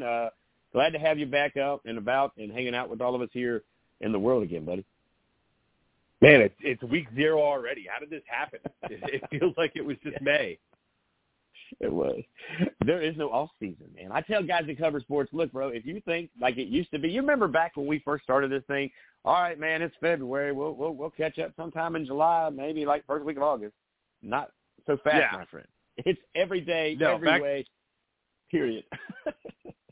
No, back then it was like you would take a week for the basketball playoffs in February. And then, But other than that, you were like, yeah, we'll see you in August. Yeah, and that's not it now, because thank you, social media, because now we're covering everything. There is the transfer portal. We haven't gotten proof on the NIL deals, but we feel like they're out there, Kev. We won't throw that too far because I don't want it to stick too much. But we do know that there's a lot more stuff happening. I mean, this has been the busiest offseason ever. And I know you've been on baby daddy duty, and, again, congratulations on your beautiful little girl to complete that family even more, as you now have 3 heads on top of your wife that are in that house. I'm not sure if you guys have any small 4-legged animals up in there as well, but, man, it is an official full-fledged family operation for you now, brother. Yeah, I don't know how this happened. It just came out of nowhere. I'm baffled still. How hard was it, real quick, before we get you, we're going to start covering sports, man, because we do know you were still doing some family things here. It's a Saturday, and I thank the wife for letting you hang out with me for a little while. And to stay in good grace, I won't keep you long. But you had that amazing stash that you had to cut off yesterday. And I talked to David yesterday, who covers it all on the writing side of things, Shelton, and he and I were laughing after the Stratford game. And he said, man, I loved it. I wish he wouldn't have cut it. I said, man, he looked just like Ron Burgundy, man. I mean, I wish Live 5 would have let to keep that, at least for that conversation. I was hoping to keep the whole thing for a little while, but, I got the word that they prefer me clean shaven. So, I just got to do what I got to do to keep the paychecks coming in. Yeah, no doubt. Let's keep the paychecks. Let's keep it moving here on Southern Sports Central with our one and only guy, the man, and he is with the plan here. Covering up, Stahl has won a ball game, ladies and gentlemen. It is a new season. They take down Burke on Thursday night. They are real. Coach McCoy said they're the number 1 team in the state. They'll see them next week on James Island. How good is it to be a Stahl Warrior right now? I get it, man. I don't know how long it lasts, but I told one kid who called me Friday morning and said, hey, Coach, look, man, we won our first ball game. I said, man, enjoy it right now, and don't you dare let nobody tell you nothing different. But once you go back on that field in James Island, it doesn't matter what we did last week. Let's make a new week. And he said, no, you're right. We're going to party this weekend. So it was good to see the smiles on the faces of kids at Stahl. And it's not just Stahl. Northwood Academy last night, they broke a 29-game losing streak. Wow. With a 2-point victory over Greenwood Christian. I can't even imagine. You're talking 29 games there. I think Stahl's was at 23. Both teams hadn't won since 2019. And you're talking about, not just a year or two of losing. You're talking about an entire program that had nobody in it that was, knew what it was like to get a win. So just to get that one victory, and, it doesn't matter if it's against a team that's, several classes below you or whatever, you got to build on something. So, you take the wins where you can get them and you build on that. Big win last night. West Ashley, the Wildcats. I tell you what, I'm not surprised by Donnie Kiefer. He's one of my faves. He's a guy who is not the tallest guy, but I can promise you he's the strongest guy on the sideline. I wouldn't go at him for nothing. But he went at last night, takes down Laura Richland. That's a big win for the Wildcats to take down the Hornets over there, 23-20. I liked exactly what I saw last year at West Ashley. They were very good coming out of the gate. They weren't able to maintain it. But, Kev, when you look at this West Ashley team, it seems like they've filled a lot of holes that they had last year and seem to possibly can compete in a region that's got some new faces in it already. Yeah, and they come away with a last-second win, getting a field goal as time expired to take a 3-point win at home. And, I like Donnie Kiefer a lot too, and, he's always talked about how important this non-region schedule is to get them ready for the region schedule and getting wins like the one they did last night over a team like Lower Richland. That's something that hopefully they can build on. And, you mentioned last season they started off strong as well. Even though they didn't finish well last year, that's something you build on. You take these good starts, and now this year you could say, we know how this worked out last year, so this isn't something we can just rest on going for the rest of the season. So hopefully good things are coming their way as well. Yeah. Now we go back to Northwoods. You got a guy that we know very well. He spent a lot of time over there at First Baptist. He takes his character, he takes his tradition, his policies, and his standards to a place called Northwoods, right off 17A into Berkeley County. And they, of course, I believe hit the road, or I'm not sure. I think they hit the road to Greenwood last night, to Greenwood Christian. They went on the road 28-26. And I was told by somebody on that staff, you guys need to do a documentary on this because this is going to be a year to remember. But it's a year of many, many more coming forward. And I don't doubt it at all. Anywhere Johnny Waters is, I'm believing that there is going to be a standard, a tradition, and a culture that's going to be put in place pretty quick. Yeah, and he knows how to win at this level. He's won 2 state championships over at First Baptist, took him to another state finals during that 3-year stretch. He's a proven winner at this level. And, you think about everything Northwood went through over the offseason, so much turnover, not just, between the football coach but the administration as well. They made a change at the head coach position for football back in November, and they brought in Armando Allen, and they also brought in former Charleston Southern football coach Autry Denson to serve as the athletic director.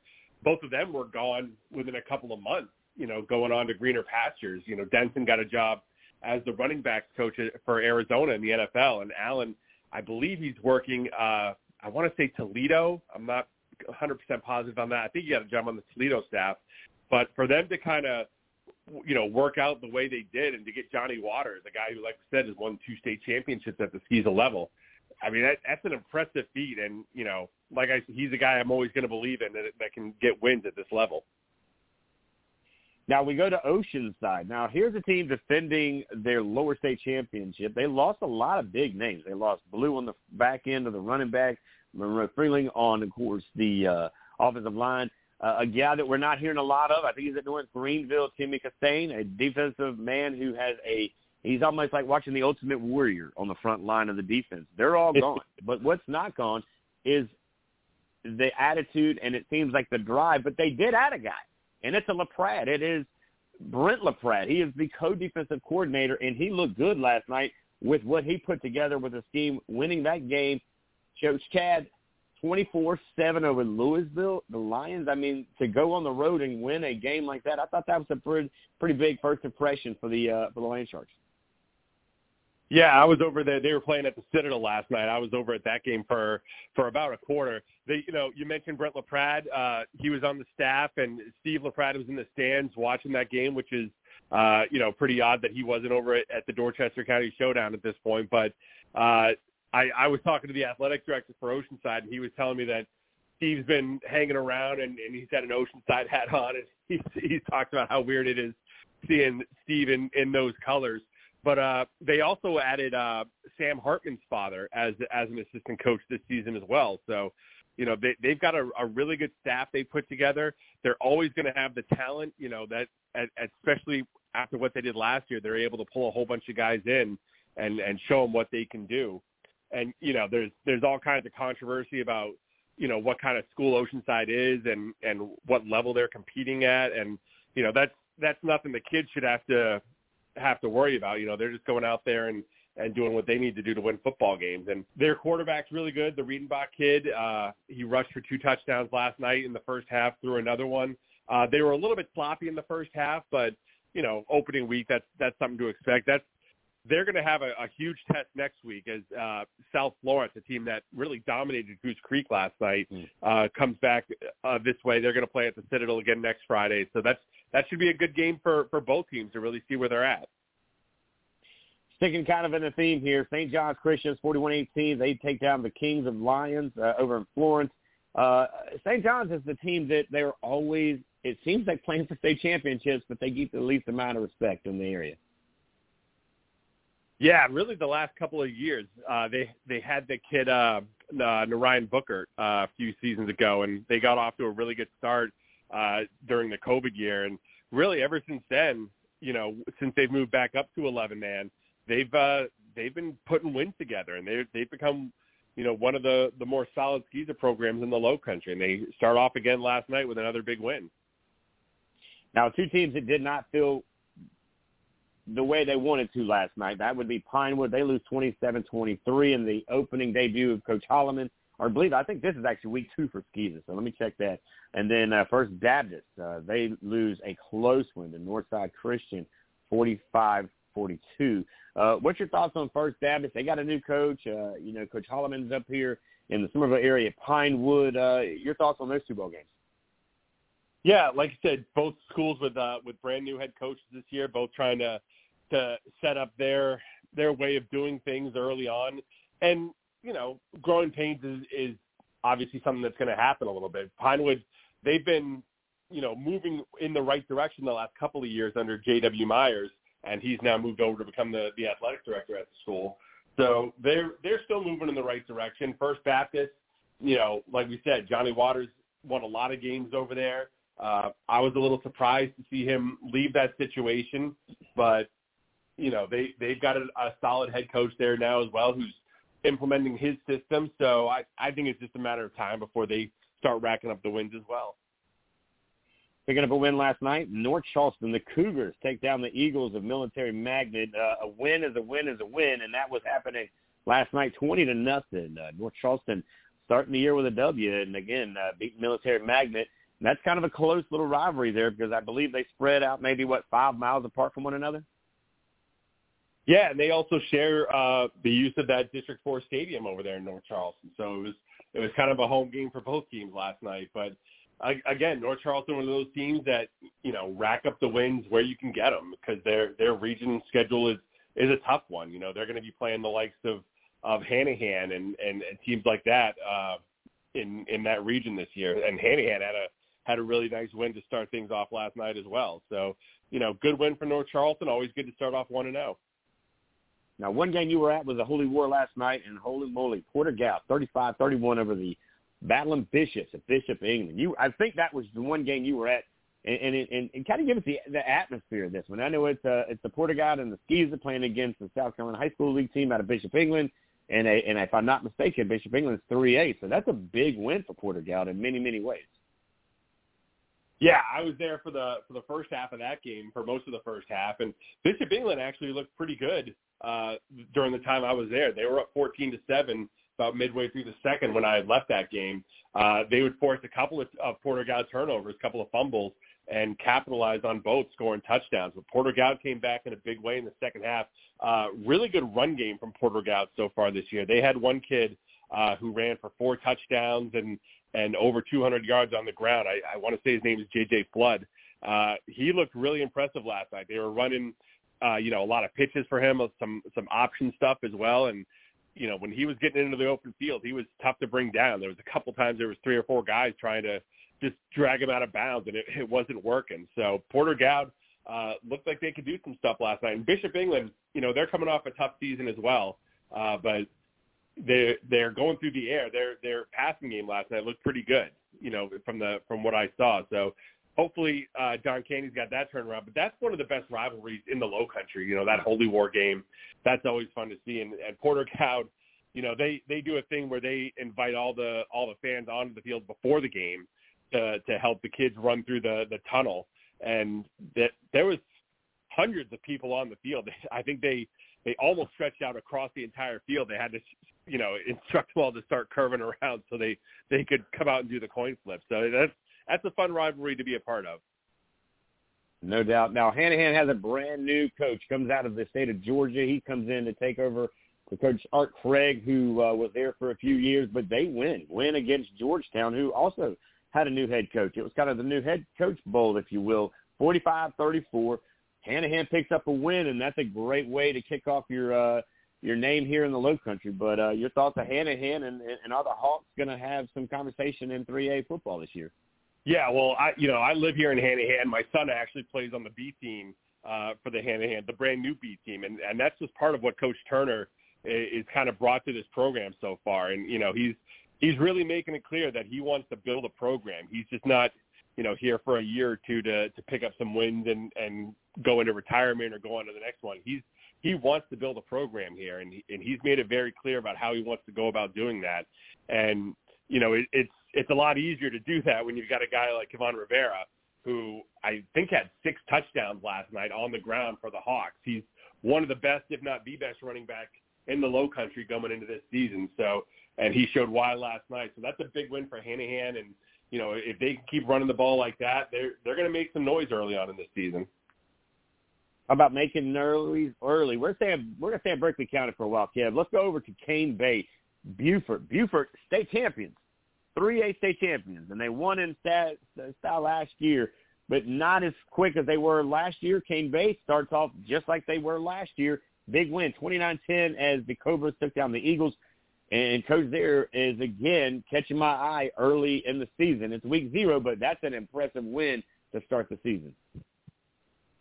Yeah, I mean, anytime you can beat a team that was a state champ last season to start off your year, I mean, that's going to give you some momentum. And Cane Bay, really, the last couple of years, they've really been turning out the linemen, which I think has been pretty impressive. Their run game has always been really good, but now they're starting to put out an offensive line that's just making big holes for these guys. And they were doing that again last night. Cane Bay, they're another team that could make some noise early on with this non-region schedule and build that momentum going into the region play.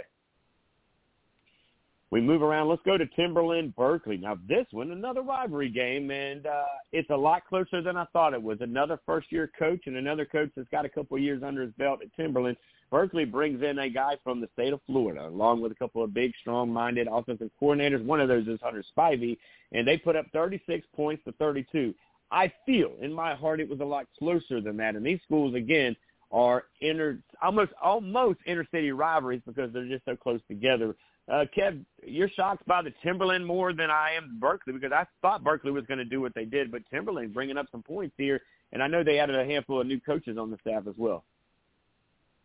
Yeah, and that's one of those games that always, even though Berkeley's a 5A school and Timberland's lower, I think 3A or 2A, Timberland always puts up a good fight with them. And, going back to when Art Craig was there, they're always one of the best coach teams in the area, and that hasn't changed with Coach Wright there now.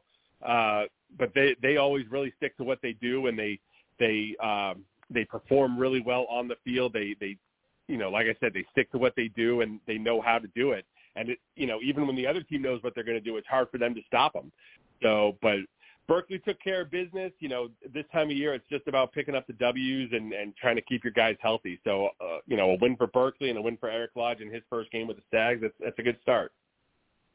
It is. How about Coach Weinstead? Boy, the Gators, they traveled down 95 and went into South Florence, home of the 4A state champions, Bruins. And that didn't work out as well as we thought it would. They did add Joey Steele from Fort Dorchester as their offensive line coach.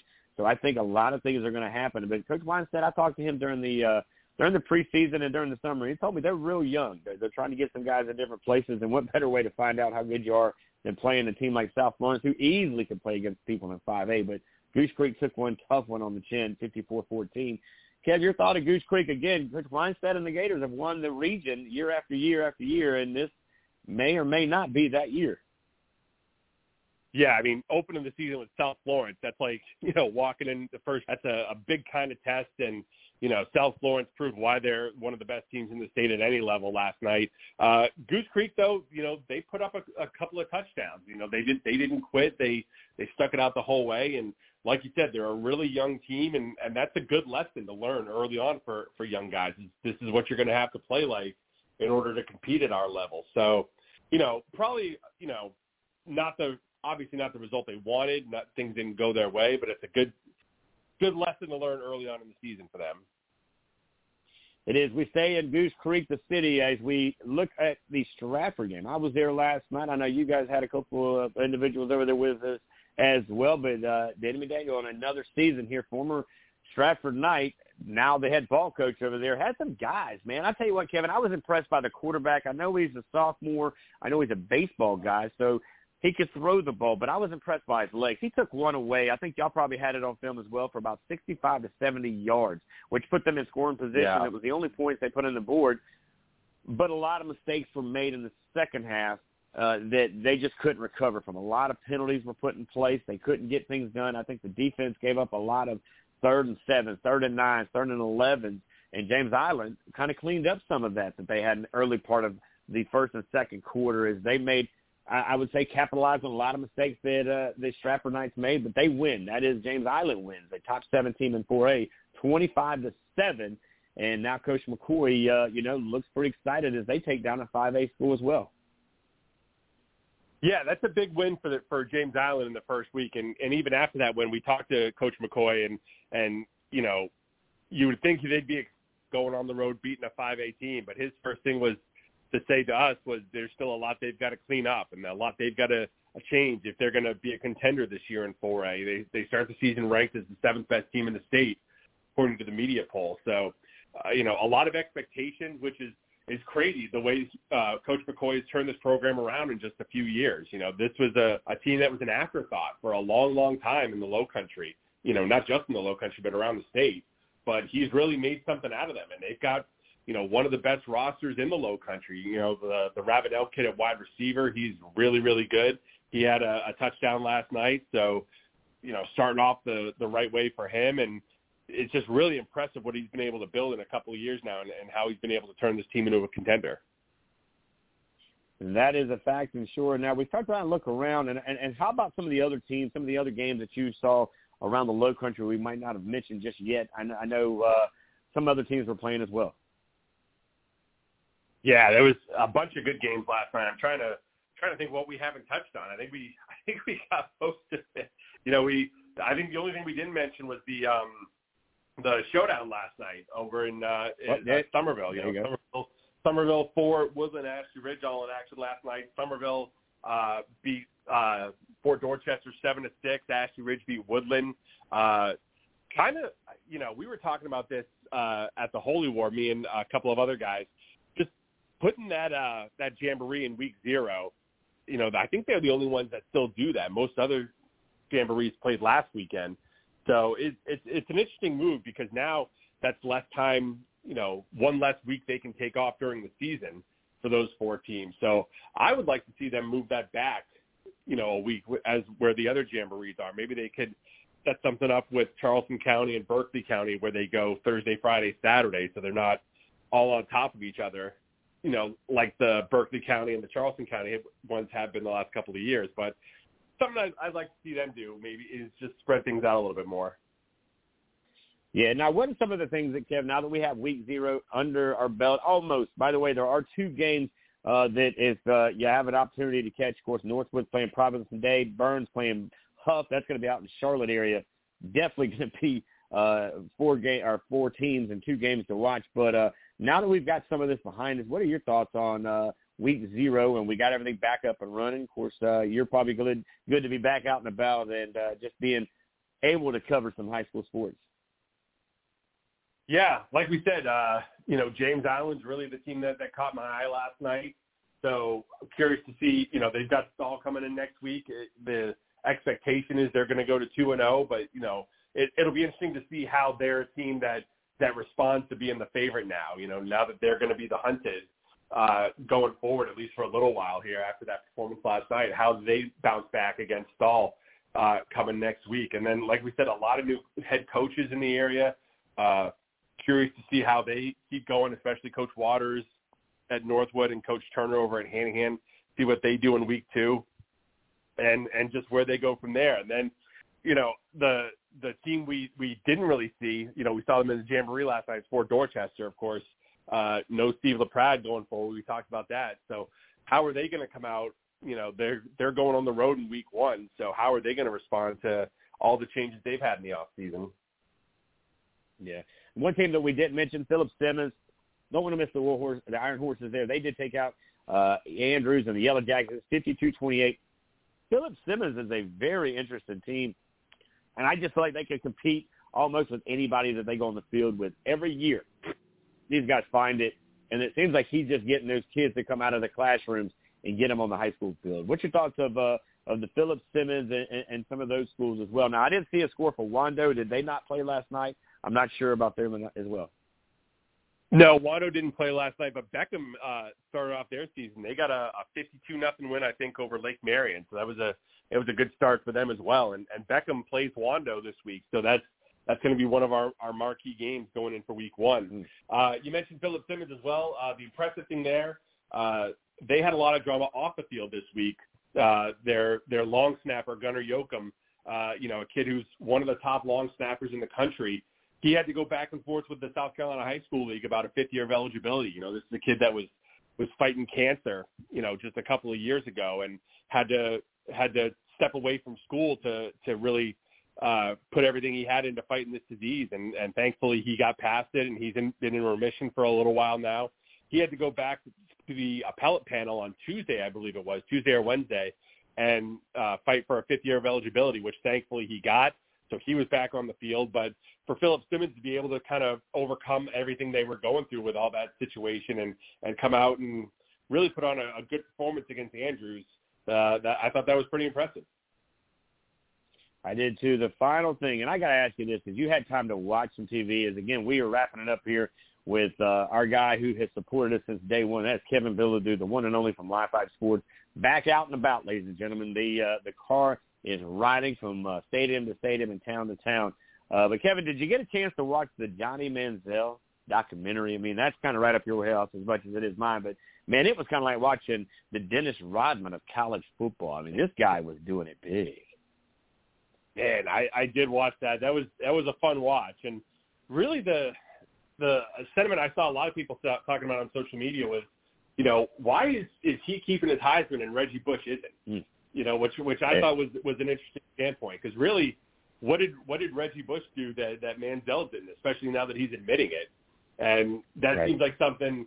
I don't think Manziel should have to give his back. I think they should give Reggie Bush his Heisman back. Especially the way things are now. Yeah, they broke the rules, but if you're not gonna abide by them from everyone, then just let the guy get his Heisman back.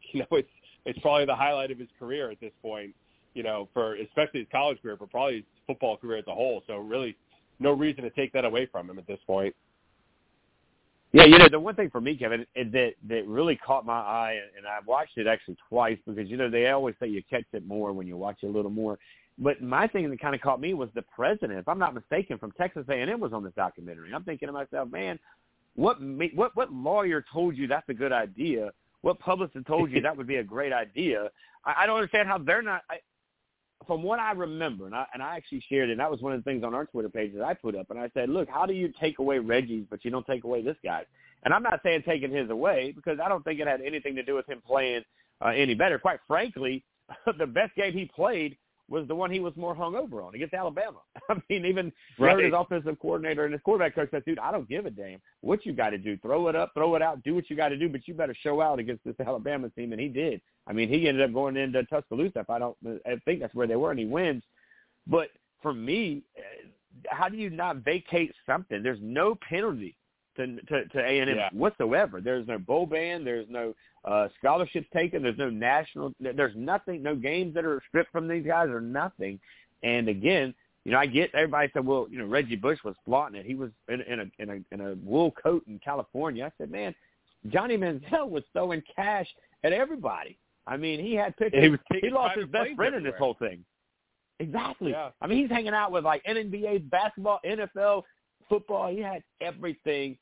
And that really kind of, like I said, I'm with you, and I was with you when you said that, give Reggie Bush back his trophy. That had nothing to do with how he ran over somebody over a football field. I can't stand when they do that to an athlete. They go look over here and say, well, you did this, you did it, we're going to take this away, which is weird now because everything that these guys did, pretty much it's legal. Now it's like, okay, well, can we retro it backwards? And it's especially when the best friend was saying, oh, we'll just tell everyone that Johnny's dad is rich. And everyone just bought it, hook, line, and sinker. And nobody questioned it. The best reporters in the world are covering this guy. And they're just like, okay, I guess his dad's an oil guy. So we'll just sit there and take it. But, I mean, the thing that really sticks with me is just, you know, it's just how corrupt the college system is. Because, you know, they went over – like Texas A&M made hundreds of millions of dollars literally on the back of this one guy. And he's just supposed to sit there and get his hoodie and his sneakers and go to class. And it's such a ridiculous system. And, you know, it looks more and more like it's going on the way out sooner rather than later. So, but it's all a sham. No, I agree with you. And now because of social media, everything's coming out. I mean, even Adidas ran out of his jerseys, and that's what got his eye. He said, look, I can't get my own jersey? Oh, no. Let me get some of that money. Yeah. And it cost him his best friend because he said that. He said when he told his best friend that they've got to go different ways, that's the last time he talked to this guy, other than when you see him on the documentary. And that's the sad part of it, man. And the other sad part is watching Johnny Manziel. He goes, gets drafted. Yeah, I get he fell back a little bit, but he still went in the first round. He still went. I mean, I wouldn't be excited to go to the Browns either, but still he's playing in the NFL, and he's going to get a lot of money whether they lose a lot or win a little. And but you could just see this guy. He looks so much older now because of that lifestyle they lived in college, and it was really kind of shocking to me. The other story that you broke yesterday, this was a hard one for me because I have a chance to say that I've had conversations. I don't know Robert Quinn. I'm not a guy that says I've sat down at a dinner table with him, but we've had some conversations, of course, with him going to Fort Dorchester, going to North Carolina. And it's hard enough to remember. You're talking about some scandal, right? And what he did was nowhere near what Johnny did. North Carolina washed Robert Quinn's life away. He never even happened at North Carolina because he went on a boat, took a watch, and some money, right? I'm sure it wasn't a whole lot of money, but it was enough for them to cause some stink. Yet North Carolina's hiding classes that don't even have classes, but yet they take Robert Quinn and basically admonish him. But that's the least of his worries because what was it a couple of nights ago, this guy unfortunately finds himself in a really, really bad situation and in somebody's front yard from what I read. Not good, man. Tell us the update on Robert Quinn, and have you had a chance to kind of have any conversations with anybody to get an update? Yeah, I mean, our newsroom did an amazing job with this story, especially Blair Sable yesterday, one of our investigative reporters. She did amazing. The video, if you haven't seen it, it's on our website. It's scary, man. I mean, there's a Ring doorbell video of him just flying around a turn and smashing into a car that had somebody in it. You know, he runs into the back of it. Somebody was in the driver's seat, and luckily everyone was okay. But, you know, Quinn, he's in a lot of trouble right now because he got out of the car. You know, from what we were told by the people who were there, he slapped a woman a couple of times because she was telling him to get off her property. You know, he was trying to make things right in his mind by saying, you know, he would, you know, replace the cars that he damaged with his driving, but he would eventually take off from the scene, which obviously that's not a good sign. And, you know, he was arraigned yesterday. He's facing several charges. He's facing assault charges. You know, reckless driving, I believe, is also one of them. I think his bond was around $5,000 yesterday for the 7 charges. So, you know, this is a guy who's a free agent in the NFL right now. I don't know how much this is going to affect whether or not his playing career continues. That's obviously shouldn't be his focus right now because there's a lot of other stuff he's got to sort out with all this. But that story's on our website, live5news.com, and I definitely suggest people go over and take a look at everything that they've been working on. I think this happened Tuesday night.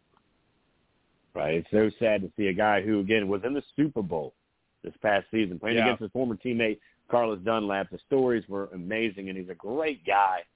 Wrong time, wrong place, bad decision. And the guys, if Kevin and I cannot emphasize this enough, you don't have to be an NFL athlete, or if you are not in the right mind to get behind a wheel, there's no reason you should. Uber is not that expensive. Matter of fact, you can reach out to one of us. We will come and get you because you put yourself in a situation you can't get out of. And this is a guy who had nothing but bright green pastures. Somebody would pick this guy up and play football. But right now, the NFL's not playing, Kevin. They're not playing. Pro sports isn't playing. They realize the importance of the image, not just of the NFL, but these young individuals that watch these other individuals. And you just see this is a game-changing, no pun intended, move, unfortunately, for a guy that you and I got to watch him play some lights-out football at Fort Dorchester. And I'm sure Coach LaPrade is probably, if not reached out to him, and I'm sure he has, because that's the kind of guy LP is, he will reach out to him and have a personal, just a love, almost a father figure conversation with him, because he needs a lot of love right now. And the next 6 months to possibly a year could be some of his hardest ones that he's ever seen. And I mean, not to sound like the old guys, but like you mentioned Uber, like, remember how ridiculous it was when we were in college and, trying to get a ride home? Like, just, if you wanted to take a cab or something, you had to, we didn't have cell phones. So you're either asking someone at the bar to call a cab for you, or you're just walking the streets hoping to run into a cab. I mean, now it's so easy. Just hit the button and get someone there to give you a ride home. There's no excuse for it now. So, hopefully everything works out for him and he's, takes care of all this and gets back to doing what he does. Yeah, because just what he does is not who he is, right? We tell athletes this all the time. I'm a former, athlete in college. I was a former athlete in high school and again, led into a lot of things, but it's just a moment of your life, because outside of this thing, you will become exactly, the man or the woman that you are. Now, that being said, I do want to end on a couple of positive things here. College, you got to go. I know you got a plan. You got a thing to get to today, Kev. So final two things I want to get to you is locally here in our backyard. We do have ball. Coach Drayton is doing it and doing it well at the Citadel. Boy, the expectations are riding high with the Bulldogs. I think he had some pretty good numbers, and some ticket sales are already out. Got a new coach over there at Charleston Southern. He's got his things going. He's got some good plays over there. It looks like the inner team scrimmages are happening. They look like they're going pretty well.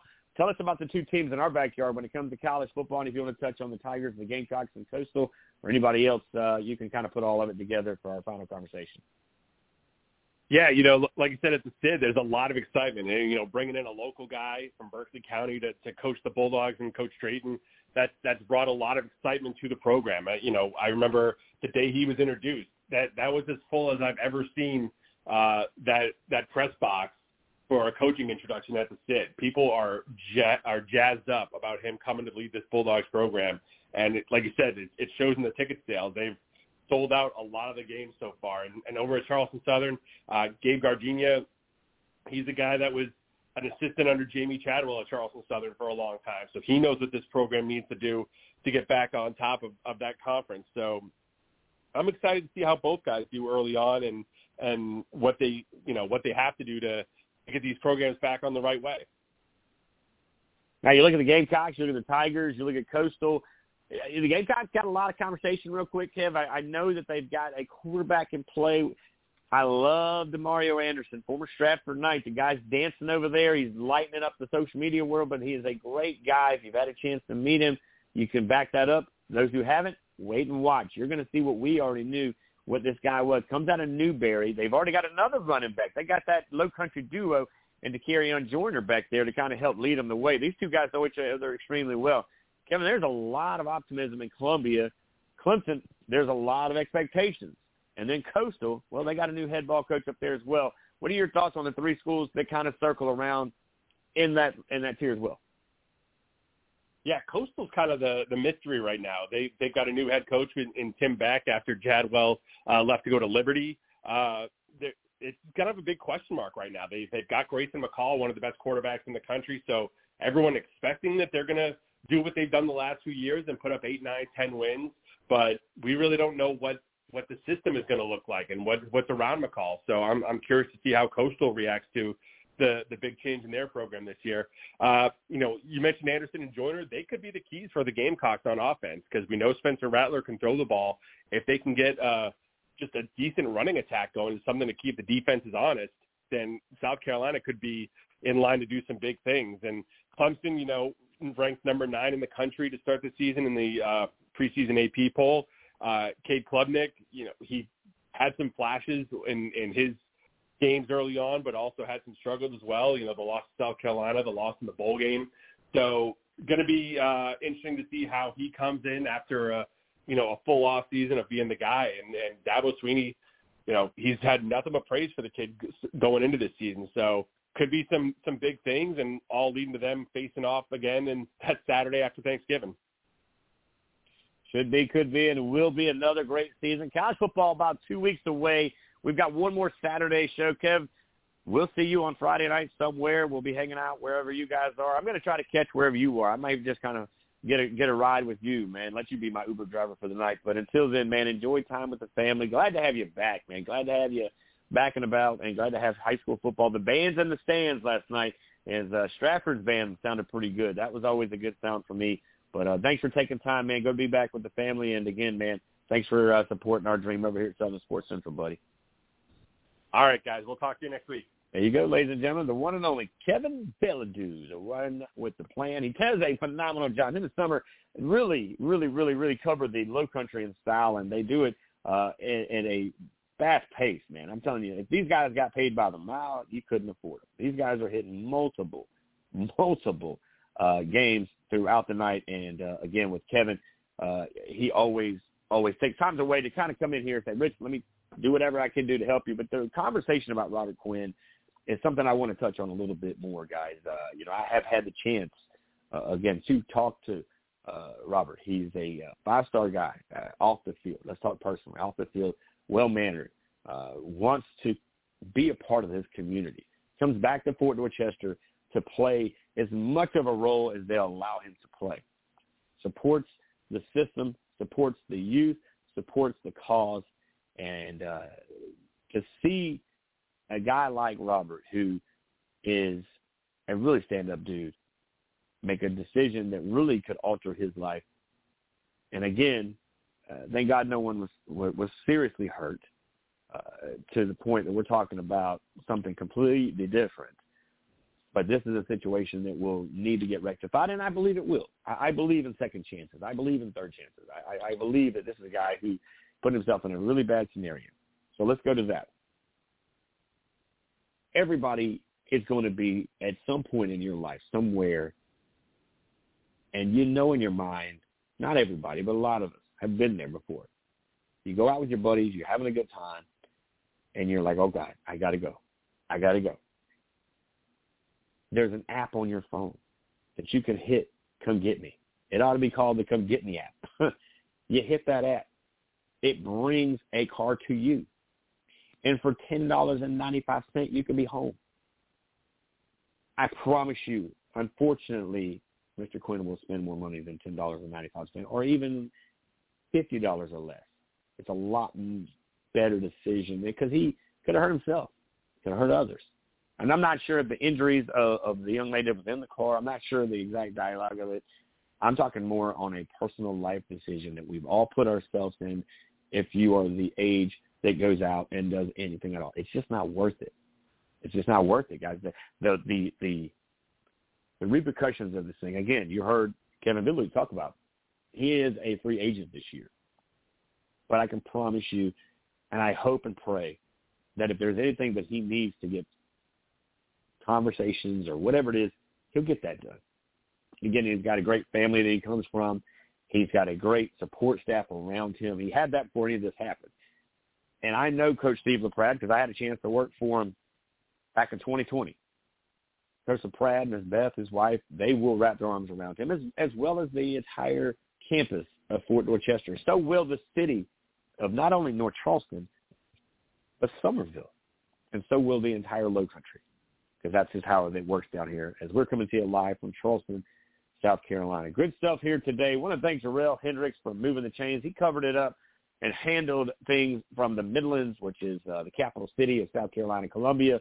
And we took that I-26 west ride all the way up to the upstate, and he covered it out where we talked about all the games that are happening under those lights last night. Week 0 in the books almost.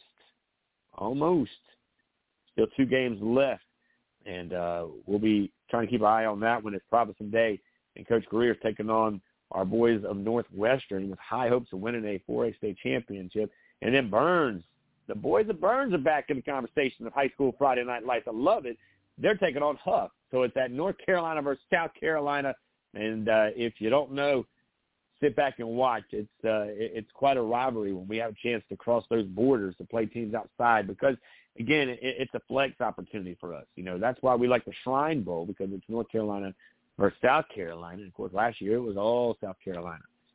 Now, Coach Grant Providence, he's got some dogs over there. He's got some dudes over there that can play some ball. But don't worry because I'm going to tell you, Northwestern's bringing the heat as well. They're up there in football capital USA as far as the state of South Carolina is concerned, where they put a lot of dudes and dogs out into the next level. And like I mentioned, Burns, you know, that's a home of Marcus Lattimore and a few more.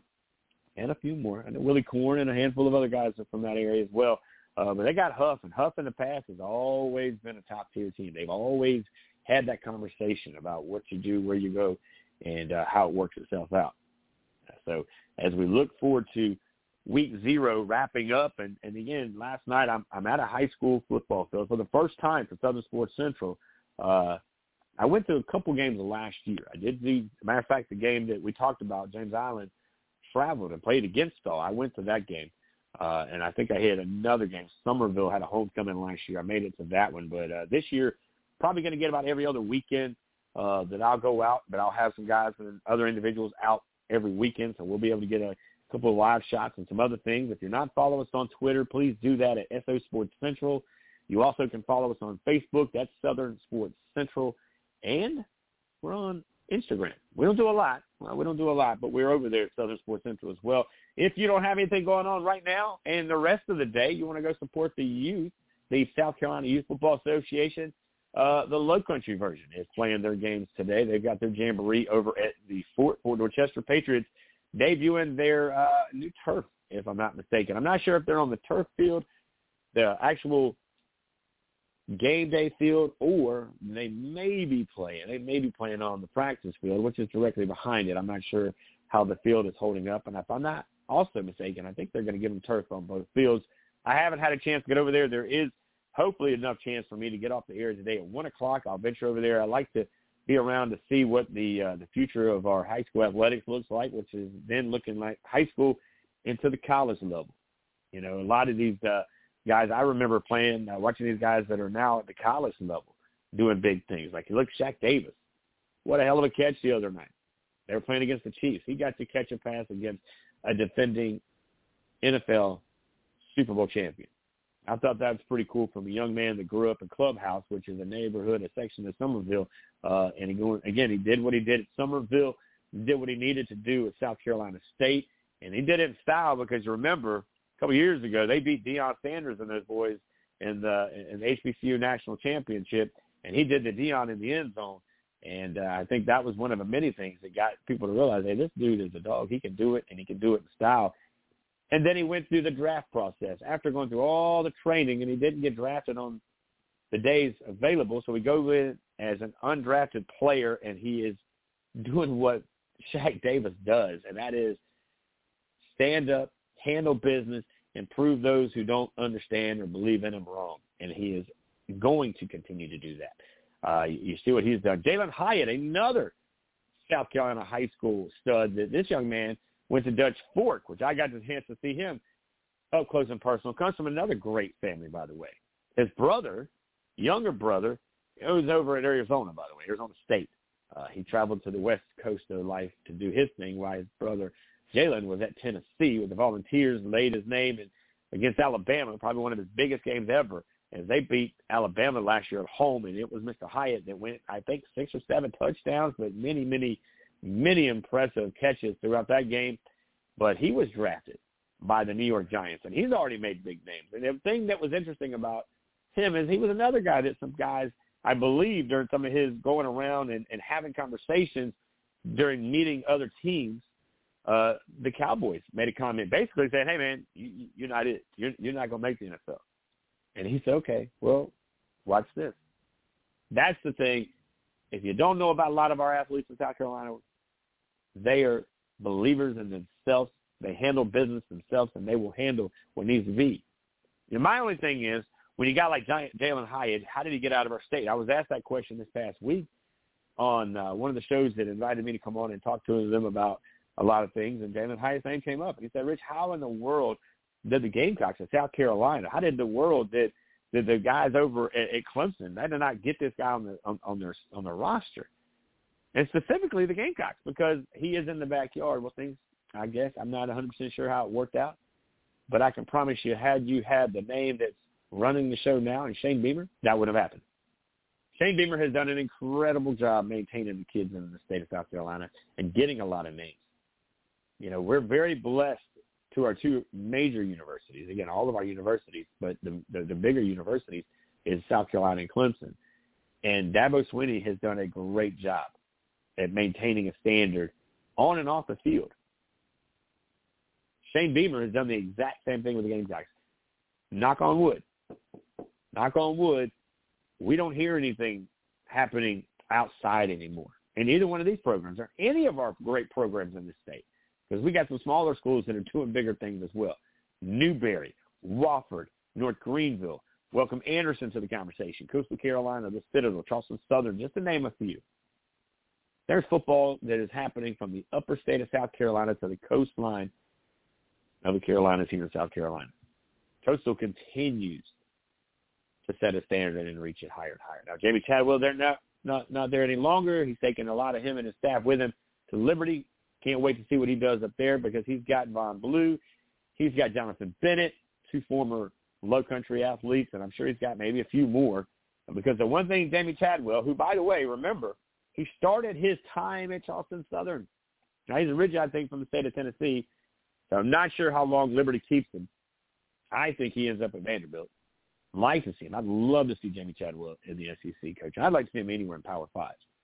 And that's a whole other conversation for another day and another show. Who is this Power 5 thing? Jamie Chadwell, great coach. He is going to finally have that conversation. Good to see Hughes III back in the SEC. Good to see him back in college football at the top level as well. And he's already made strides. He's a guy. There's coaches who believe in the transfer portal, and there's coaches who do not believe in the transfer portal. And again, Dabo Swinney, not one of those transfer portal guys. Shane Beamer is. Shane Beamer makes it work. You know what I mean? How hard is it to go into the 7-Eleven, the aisle 3, where all the quarterbacks are on the shelf, and you go get the guy you want? There's a TV guy, real quick, you know, and it's interesting because it's like, you ever go to the grocery store, guys, and you're like, I'm going for one damn thing, and that's it. I'm going to get my thing. I'm getting out. You know, whoever directs the traffic flow and whoever puts these little stands in certain places, they know how guys think. Ladies, y'all are a lot better at that than we are. I feel like y'all are. You know, maybe not in the shopping area in certain areas, but in the grocery store life, I see them all the time in their phones, and they got their list, and they stick to that list. That's the Bible. That's the truth.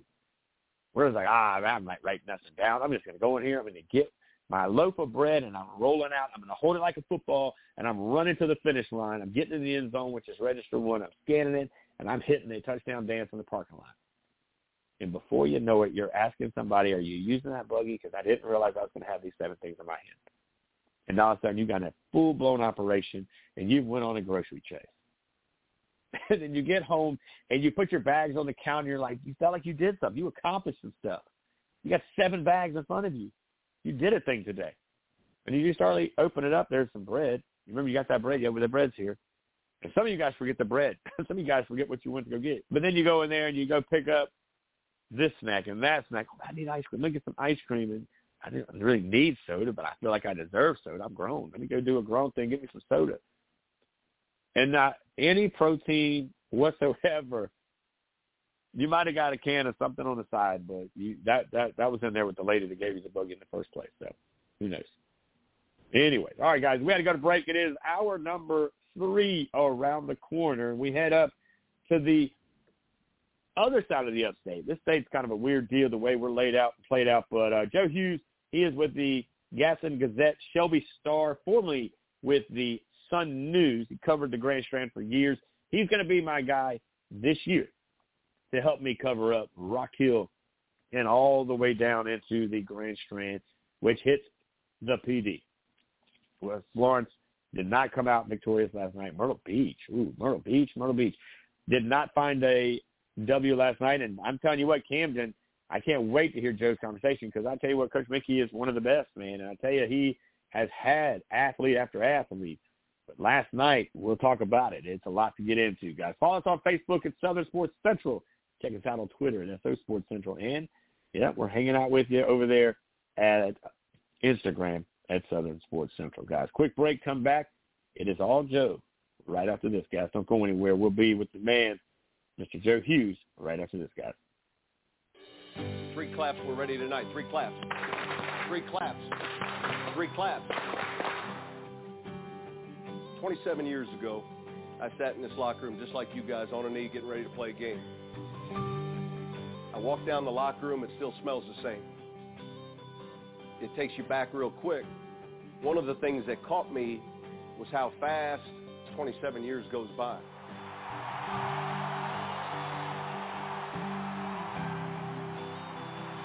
There's so many people that live vicariously through you.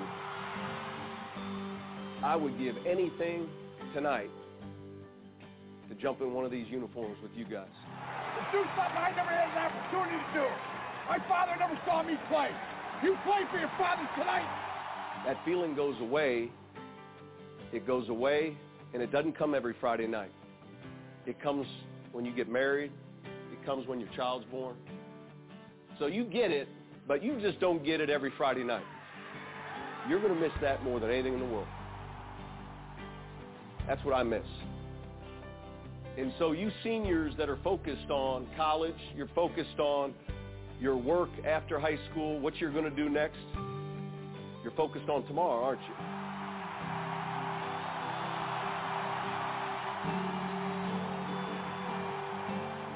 You've got plenty of time for tomorrow. But these tonights, they're going by fast. You focus on tonight. This is about you guys. This is about the guys in this room that care about each other, that know there's only so many more of these nights left. It's about you. They're a faceless opponent. They just happen to draw the short straw tonight. Now get your asses ready to play. Win on 3. 1, 2, 3. Win! I feel that chill, smell that fresh cut grass. I'm back in my helmet, cleats, and shoulder pads. Standing in the huddle, listening to the call. Fans going crazy for the boys that fall. They didn't let just anybody in that club. Took every ounce of heart and sweat and blood to get to wear those game day jerseys down the hall. The kings of the school, man, we're the boys that fall. Well, let's turn and face the stars and stripes. It's fighting back them butterflies. It's calling in the air, all right. Yes, sir, we want the ball. And it's knocking heads and talking trash. It's slinging mud and dirt and grass. It's, I got your number, I got your back. When your back's against the wall, you mess with one man, you got us all. The boys of fall.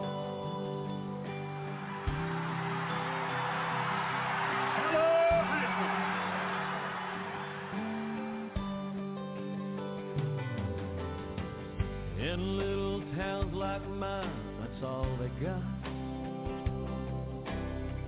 Newspaper clippings fill the coffee shops. The old men will always think they know it all. Young girls will dream about the boys that fall.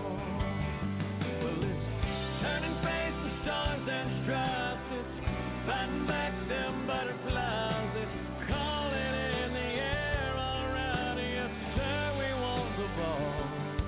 And it's knocking heads and talking trash. It's slinging mud and dirt and grass. It's I got your number, I got your back. When your back's against the wall,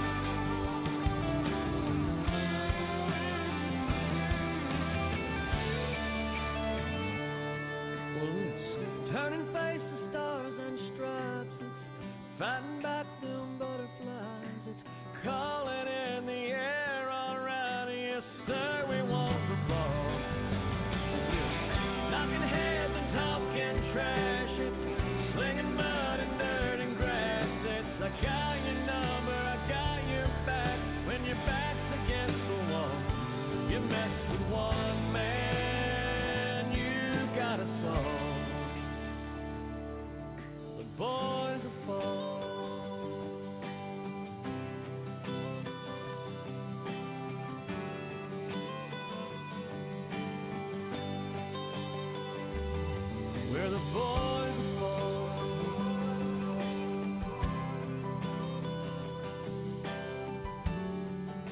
What we would say to young kids, learn to dream. You can accomplish anything you want to. What a wonderful time in your life. I get excited when I see kids playing in the backyard or at the schoolyard. The advice that I would give a group of 7-year-old, 8-year-olds would be to have dreams. It's okay to work at those dreams, do whatever you can, but just have fun, and there's nothing wrong with dreaming big. I just like to see kids when I see, especially the younger kids, and when I see them playing, I just hope they're having fun. Football lessons we learn as kids and all continue to apply through the rest of your life. Life is a team game. It's the big game. Anybody can be a leader, can be excited, can be first in line when things are going great. The test is when you battle through tough times, when things aren't perfect. Where do you stand? Because you're not. Make it happen! Go! Go! Go! Woo! Wear that with pride one time! You can't be quiet. You can't be unemotional. This is an emotional game. On that day and at the end of your life, you look in the mirror and you know, I gave it all I had and I gave it for a worthy cause. You think about what that... Are you ready?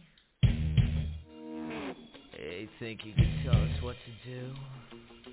Do you think you could tell us what to wear? You think that you're better? Well, you better get ready. Bow to the masses. Break it down.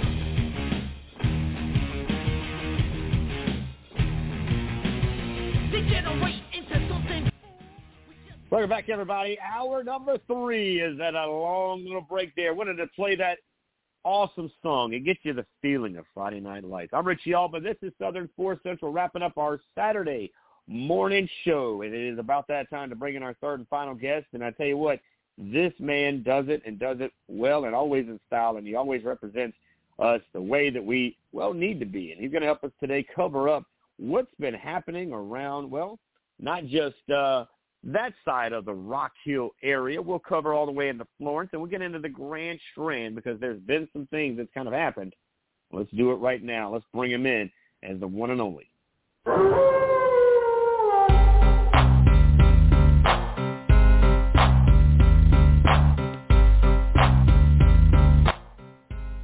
Welcome back to the Pack, and that is Joe Hughes coming to us from that eastern part of the upstate of South Carolina. Joe, welcome back, buddy. I know Friday night has been a busy night for you as it has for all of us. We're just glad to get you back in here on the radio with me, buddy. Man, did anybody else sleep? Nope. I'm still trying to figure out what happened to Myrtle Beach last night. Did you see? We're going to start with that because I know Mickey didn't sleep. I can promise you that's one guy that didn't sleep. Myrtle Beach was blanketed, zeroed by Camden last night. I don't know. Did you see that box score? Were you able to catch that? I know you've been busy doing a lot of things this morning and last night. To be honest, yeah. It's more so about what Camden has rather than what Myrtle Beach does not. It's just a bad matchup right now for them. And let's just say Camden is a state championship contender, and they're going to do exactly what they came to do. When you look at that game, though, for me, I just, I know last year I thought it was kind of a rebuilding. This year, they've had quarterbacks. I mean, let's go all the way back to Everett Golston days. You remember that. I think you were over there covering possibly back then at Myrtle Beach with the Sun News. Yeah. But after that, they had Doty. Then they had this Bryant. Yeah, it's been a constant flow of guys, but I think it's a little bit of the fact that the game has evolved a little bit from that, and teams have learned exactly how to defend that. The game has ebbs and flows, and 7-on-7 has really has really made some of the air raid offenses have to evolve even more and figure out different ways to create different types of matchups. And that might be something that is going on at Myrtle Beach. But, hey, I have a lot of faith in Mickey, but right now it's a little rough. Yeah.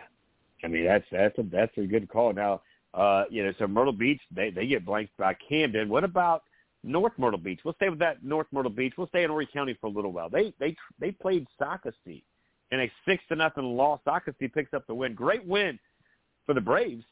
But the Chiefs, another team that has seems the last 10, 12 years, even your days of being on the Grand Strand, they really had put things together. And I know Matt Reel has moved on to another school. They've got another coach there.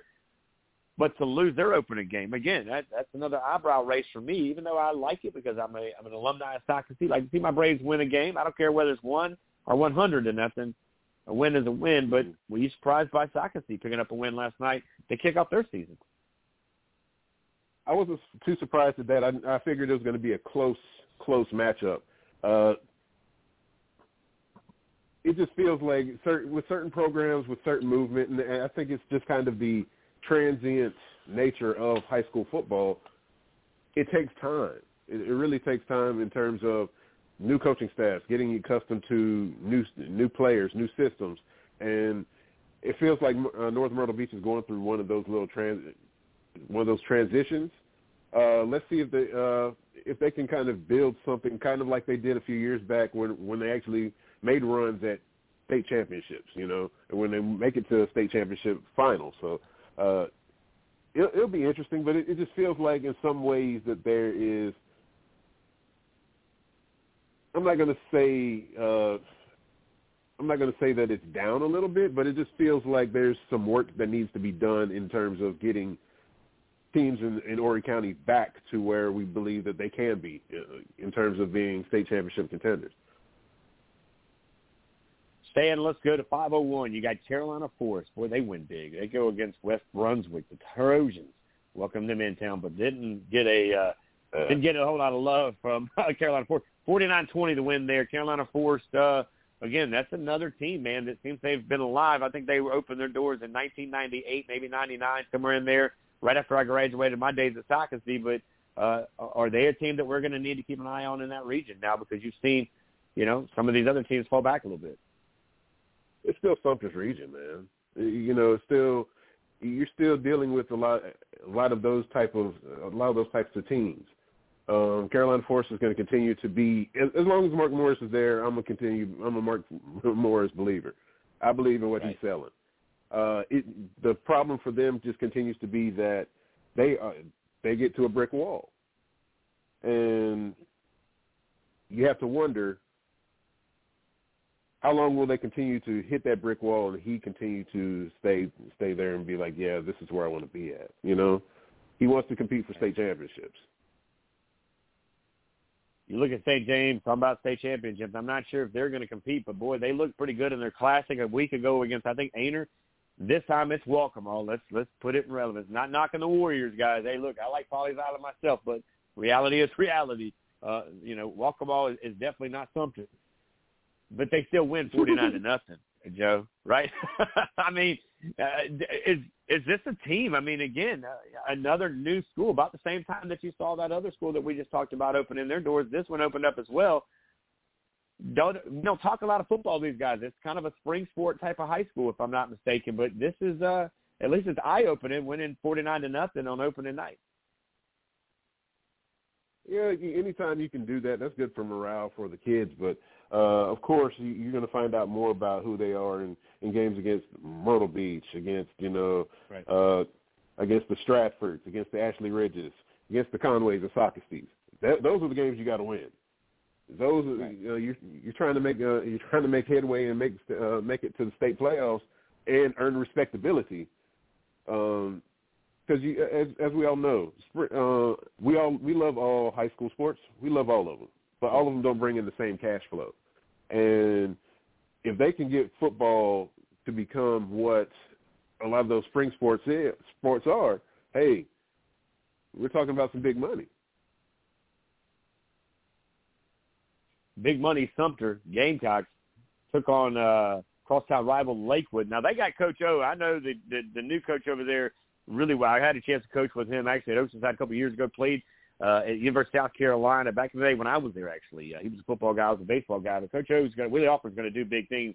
Going to have to give him time, but, boy, he wanted to find out what he had. He picked the right dog to go fight against because they showed everything that they ever could show. They won 53-8.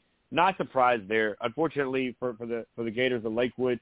But the Gamecocks starting off 1-0, and like you mentioned, it's their region and then everybody else. Yeah, they really opened it up on in the passing game last night. You know, Merchant went for 14 for 21, 239, 3 touchdowns. Hey, that's a good day at the office.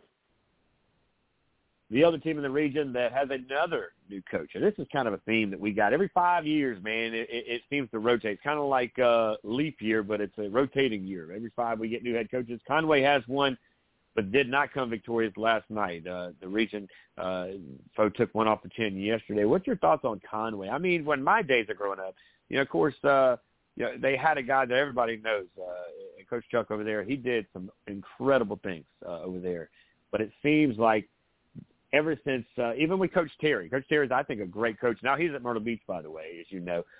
But right. Now with a new coach over there, what's your thoughts of Conway? And, I mean, how much has the Carolina Force really hurt this school? And let's not forget the conversation. They just got basically a Gray/Oceanside school who's got Coach Rivens, a former offensive lineman from the Gamecocks, who spent multiple times and a few good years at Oceanside. Now he's the new head football coach over there at this new charter school up in Myrtle Beach.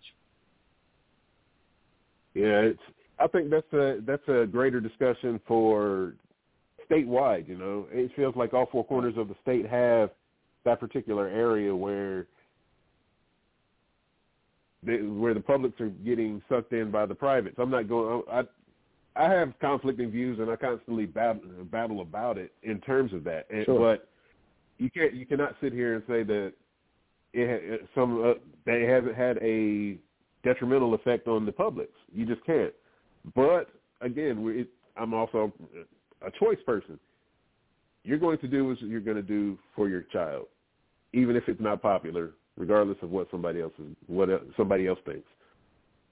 And these parents have chosen to go the charter school route, and it's helped. But it's a constantly evolving discussion, and one that's not going away anytime soon.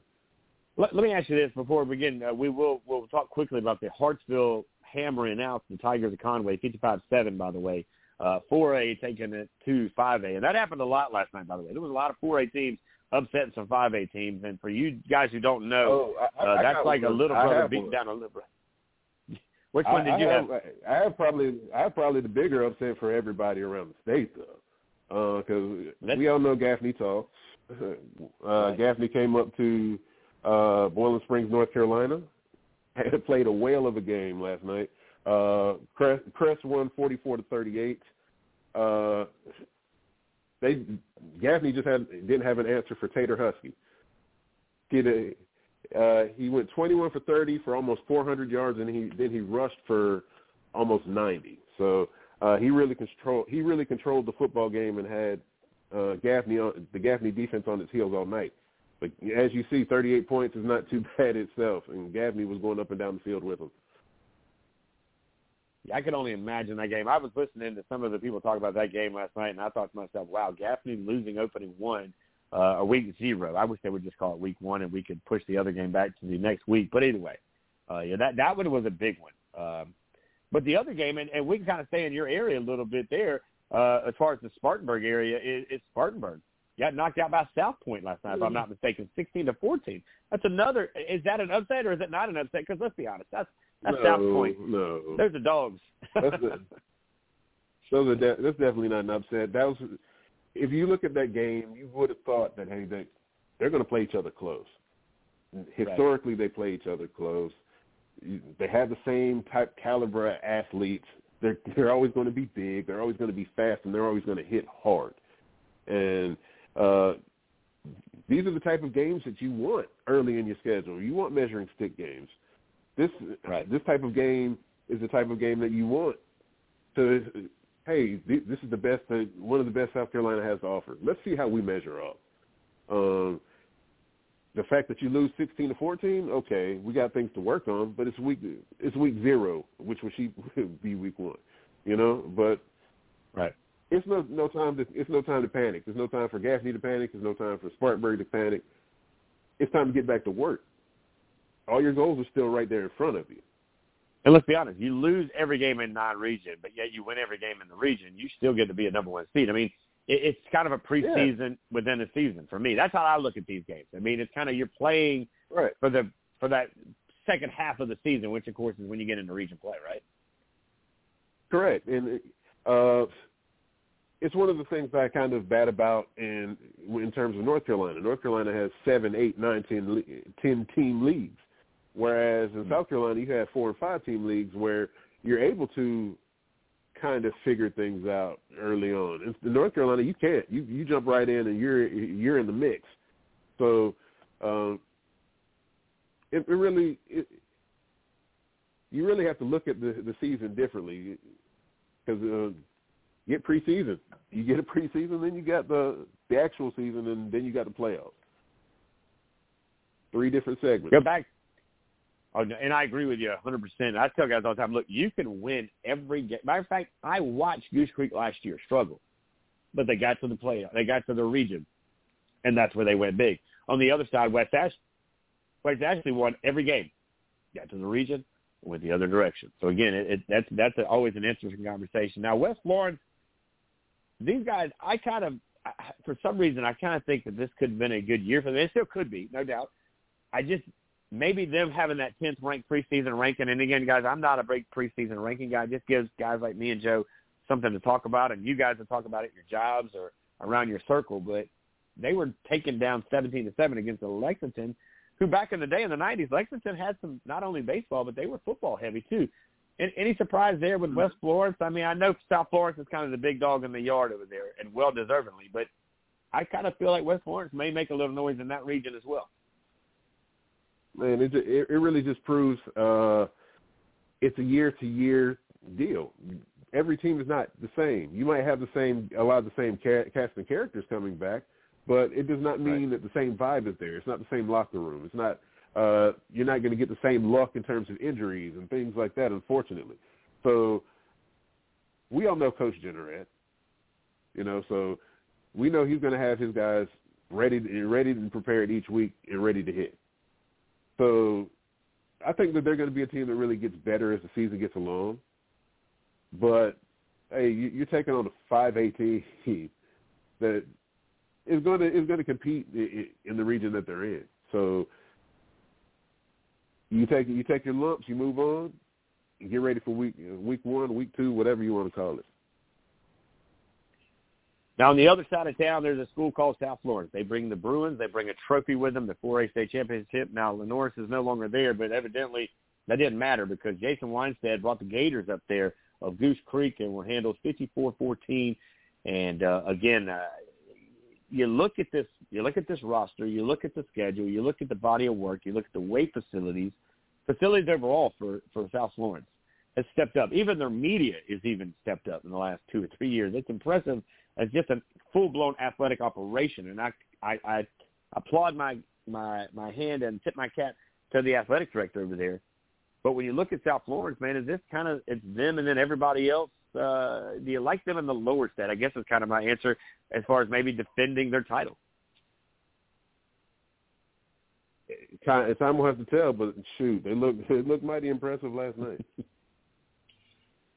When you look around the rest of the state, as we're here hanging out with Joe Hughes, of course, Joe does a great job on any application he puts his hands on, but, of course, he works with the Gaston Gazette and the Shelby Star, covering North and South Carolina right there on that great border.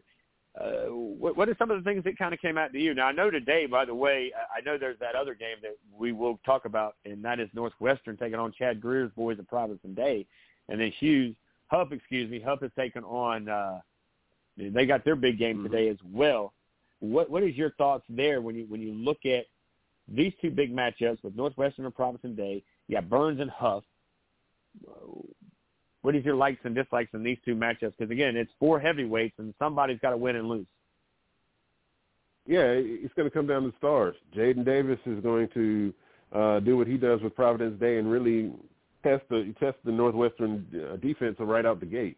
Whereas the young guy Turbo Richard is going to test the interior of that Providence Day line. So the stars are going to be out for that one. But I'm really intrigued by the Burns-Huff game. Both of these teams have really felt like they were on the brink of something big, and really haven't fulfilled those dreams yet. But you also have, they're just so uberly talented and just so fast and physical that it has the chance to be a very physical game. But I wonder if Burns' speed is going to win out against that Huff defense, which has always been legendarily a tough riddle to crack. But and then you also have, as we saw what happened last night in Region 2 5A. You had 4 teams lose. What is Burns thinking? Is Burns thinking, hey, we got a shot to really send a message to some people today? What can we show? How can we put the state on notice? That's what I'm looking forward to.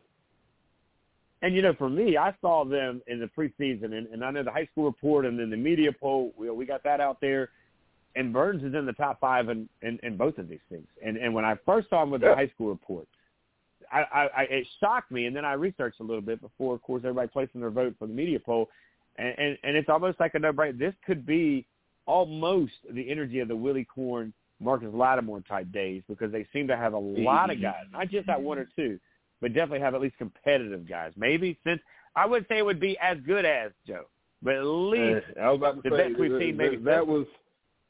I was about to say that's a whole different monster right there. That's I don't think that could ever be duplicated. First of all, no, never. Yeah, those days are long gone. Like if Dutch Fork was doing what Burns did back then and running off 5 straight state titles and just this run of just sustained excellence, I think it would probably been bigger then. In part because of how things rolled. Things gained legendary status because of the fact that there wasn't as many outlets around, So you kind of built that. They built things into lore. Meanwhile, right now I don't think we kind of appreciate everything that's going on with Dutch Fork because of the fact that we're constantly on the move to the next thing, Right. Those were some great teams. It was a big deal for Gaffney to beat them twice in the season and keep them from getting a 5th state championship. And I'm not going to say it wasn't special for Gaffney to do that to Dutch Fork a few years ago, but it just felt totally different. Right. Let me ask you this. I had somebody earlier with us in hour number 1. We were talking about the likes. We talk about Dutch Fork. We can talk about Gaffney. We can talk about even the days back when Somerville was around and doing their things, and Coach McKissick was running up and down Irmo. They've had their heydays, all of these teams. But Abbeville is a team that is constantly being consistently really, really good. And I get it. I understand the 2A football, but how would an Abbeville, in your mindset, how would they do if they scheduled 9 conference games, right, and they went 4 and 5A? Or let's just say they just said, you know what, we got 4 games. We're going to go give me Dutch Fork, give me Gaffney, give me, let's see, who else we're going to put in here. I mean, basically, you could pick the schedule as far as I'm concerned, but give me those teams that we know, and give me Burns. So give me Burns, give me Gaffney, give me Dutch Fork, and then you can pick the 4th game. They're all 5A games. How would Abbeville do a team like that? It's conditional to me because you got to ask how often will these teams see a Abbeville every year? How often will they see that type of offense?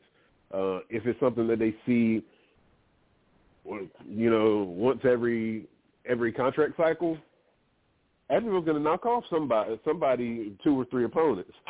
But because of the fact that they run what they run so well, and it's going to take that other team quite a while to figure out what they do, and the fact that Abbeville is able to match up with just about anybody they're defensively. They have the big bodies. They have the versatile skill guys, guys that actually can defend the back end too.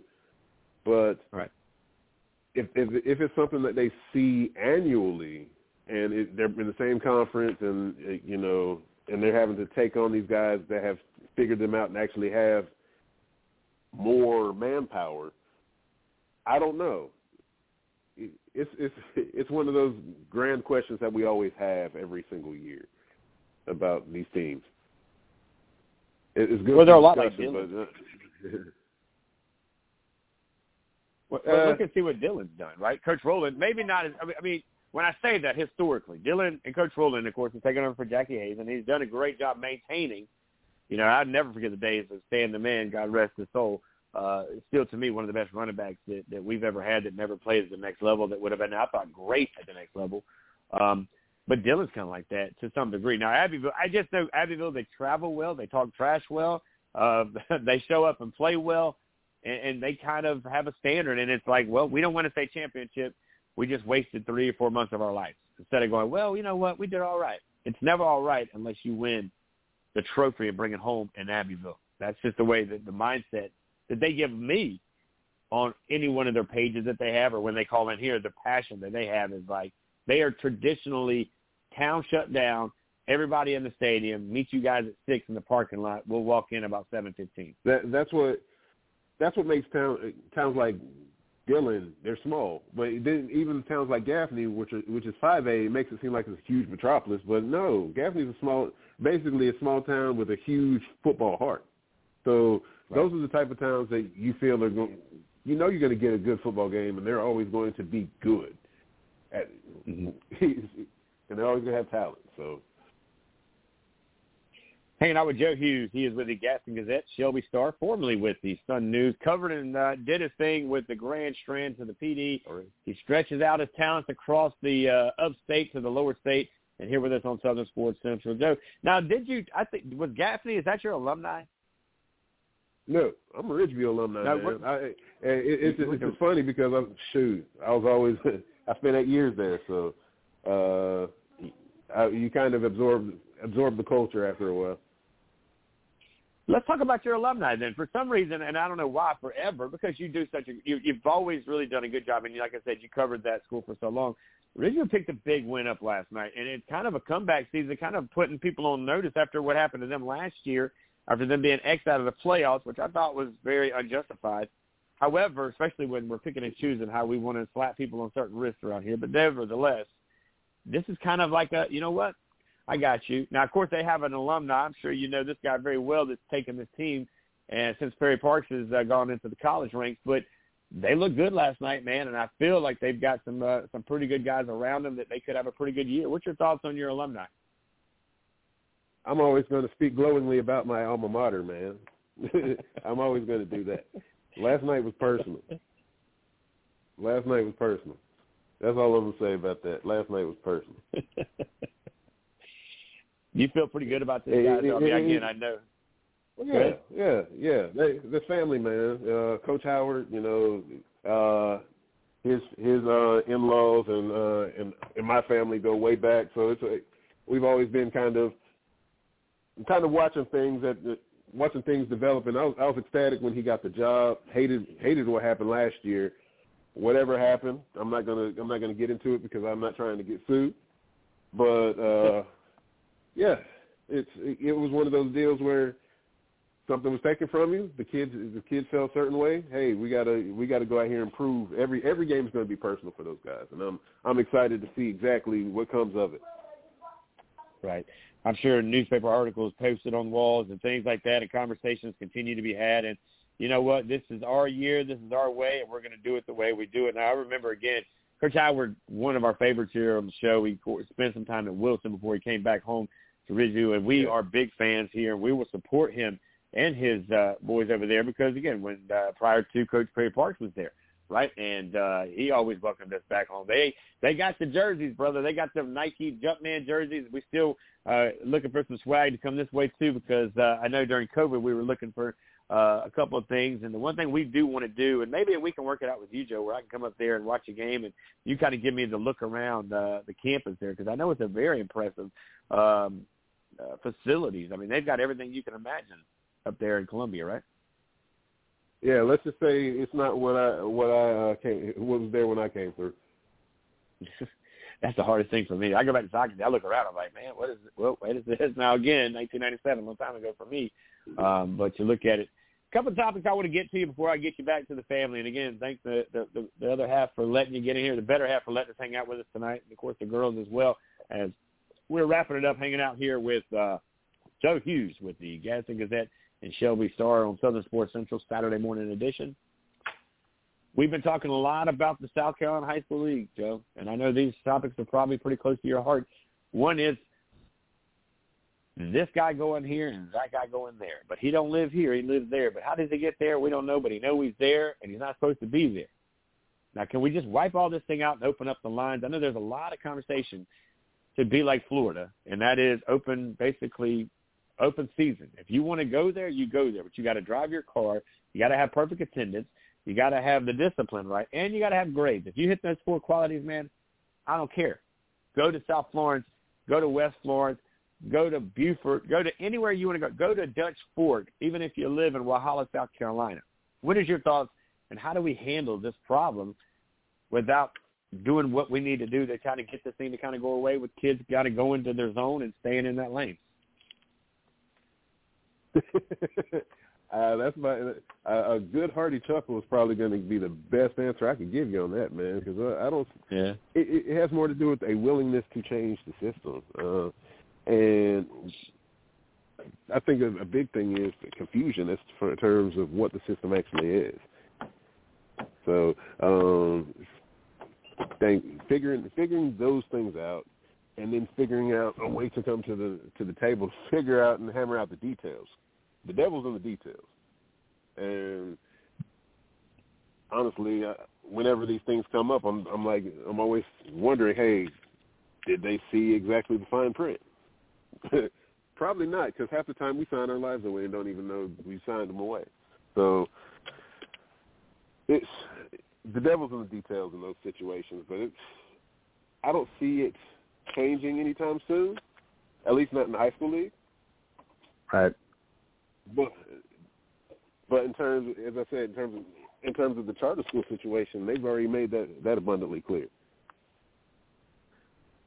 And so that's a good segue for us, because look at that way though. And I put on our poll question, and we had over 1,000 votes on this thing in 24 hours, Joe. It's very impressive, the amount of numbers, and I knew it would be, because once coaches get involved and start retweeting and sharing and commenting, you're going to get a lot more attention and traction. You and I have learned how this thing called social media works.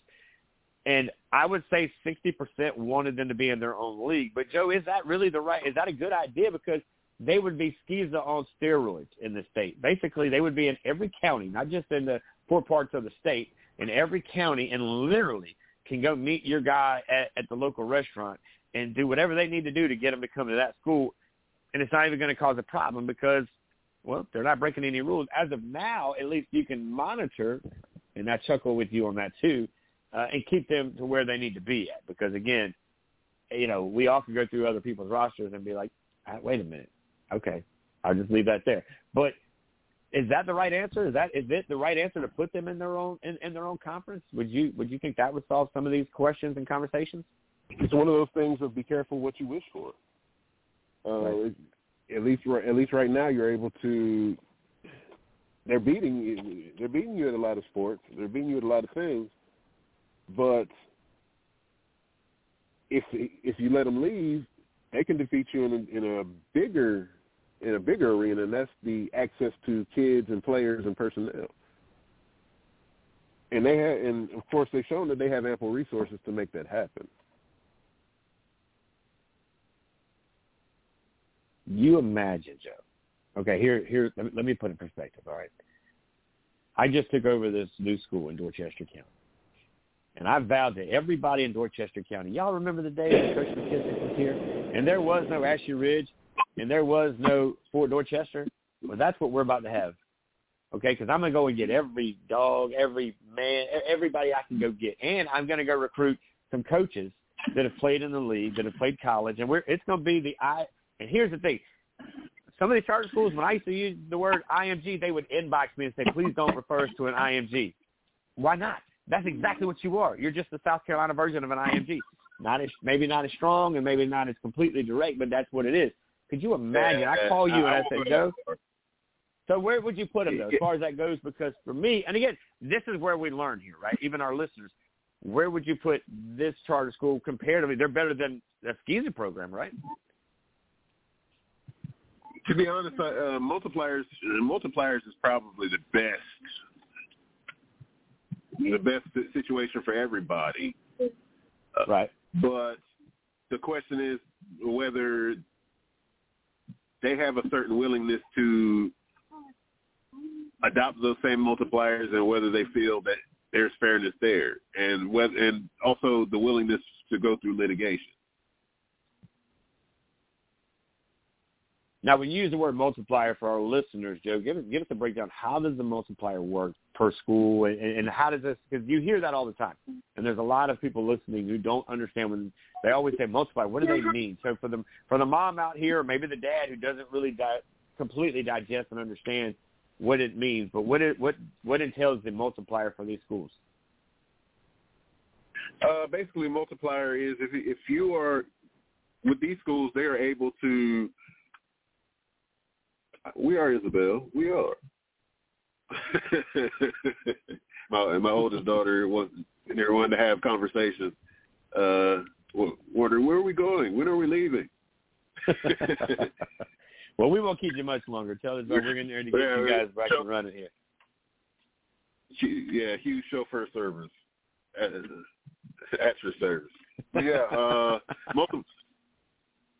multipliers are basically because of the fact that these private schools are able to cap their attendance. They're able to keep themselves at certain levels based just off their finances. Whereas you have these schools out here, for better or worse, whether it be the fact that they don't have, a great pool of talent that's coming through in terms of attendance, or you have certain ones that just have a huge amount. They have no ways of capping that. So based off of certain parameters, like in North Carolina, they use certain parameters. Like Charlotte Catholic is a parochial school, but they're playing for a bowl now. Part of the reason for their multiplier in terms of their attendance in terms of where they should be playing and where they are playing don't necessarily match up, but it has to do with their success, has to do with some other factors that I can't really get into at the moment because I don't have it right in front of me. But you'd be using those certain standards and those certain parameters to slot those certain schools into certain classifications as they be. As I said, Charlotte Catholic played 3A ball as late as, I think, 2021. They had just rattled off 4 straight state championships and they basically closed the door on competition for virtually anybody else. I had a few schools in my area that ran smack dab into them. They had pretty darn good teams, but they just couldn't beat them. Well, after that championship, and once reclassification came up, they graduated up. Is that something that should be used in South Carolina? I don't know. Again, it's about willingness to change. South Carolinians are stubborn in that regard. The biggest question, final question, I'm going to get you back to the family. And again, thank you so much as we're wrapping it up here with Joe Hughes with the Gaston Gazette, Shelby Star. And, of course, he did a lot of time in a lot of different areas around the state. The one that we know him as over at the Sun News on the Grand Strand. But, Joe, the one change that I would like to happen, and, again, I don't have any problem with the commissioner. I think he does what he can do. And, again, he's always open to come on our show, and we appreciate him. But I feel that this should be a term position at any level. I think this should be a term position, 2-term at the longest, right? Give him 2-4 years if that's what he gets voted in, and then step it up even more. I think that South Carolina high school coaches should be on the board of voting for whoever is going to be in that position, not voted within the 11 or 12 inside the South Carolina high school league. It should be out by their peers, the guys who are out here. Kind of like we vote on our president. Well, the coaches should be able to vote on their president. But I think 2 terms is plenty of time so that we're not where we are, and that is stale and stagnant, not growing and not willing to change, because the one thing you have to have is change to continue to get better, man. What is your thoughts about not letting it be a position that just really never turns a lot of corners unless the guy retires? I have mixed feelings on that because when you bring in change, sometimes change is violent, and it can change from one ideal to the next, and it really alter significant courses. In high school sports, you have to be delicate with that. It's part of the reason why the NIL discussion is so batted about, because they want to get it right. A lot of states are doing it, and they want to make it that way. Usually, is you okay? But yeah, it's one of those discussions that you want to get right, and if you change the terms in that regard and change to somebody else in terms of courses, I wonder if you're going to end up with somebody that ends up just like a meet the new boss, same as the old boss situation, or you might end up with somebody that just totally takes the organization off course. And are they willing to endanger that? I don't know. I don't think so. But we also have to look at the influence of the General Assembly in that regard too. The General Assemblies and the state legislatures, they have a lot more sway in high school sports than we like to think about. Right. Maybe they should have somebody delegate, or do they, Joe? And again, this will be the final thing. I'll get you to the girls back, man. Again, thank you for your time. Maybe there should be somebody delegated to that cause. Maybe that, and is there somebody? I mean, is there somebody in that political realm, in that room that we report? He reports to that one person. I just feel like we're hands tied to getting better, to getting to another level. I mean, Georgia's doing certain things that I feel like we should be doing. Georgia, of course, has their spring games where they play against other high schools.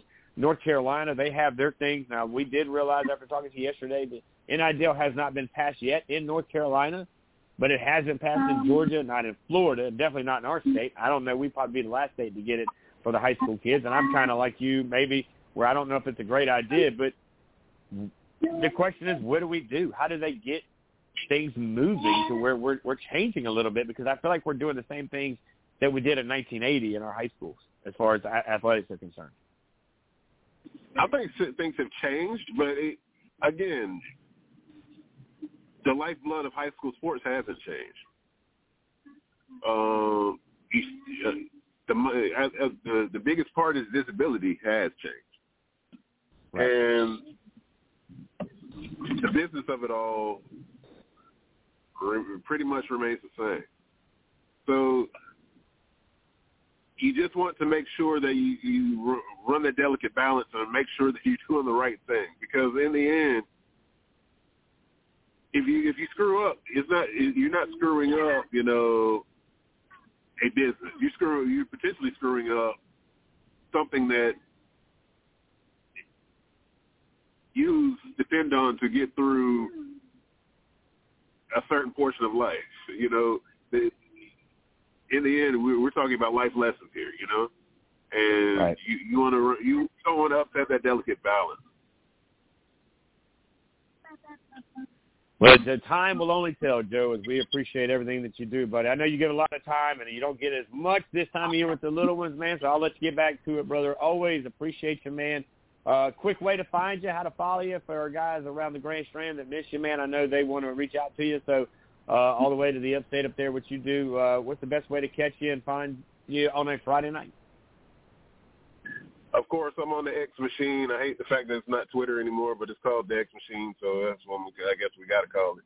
But Joel Hughes II, basically my name on that. Also, you can find any of my work at Gaston, Gazette, ShelbyStar.com. Doing a lot of things in the borderlands, man. A lot of good football being played, and a lot of talent. So I really wish that there was more collaboration between South Carolina and North Carolina in terms of competition and talent, because there's a lot of good talent to showcase, and the opportunity to showcase it is there. You just got to take the bull by the horns and do it. Well, hopefully today's a good day, because we will see Northwestern and Providence Day. We'll see Huff and Burns.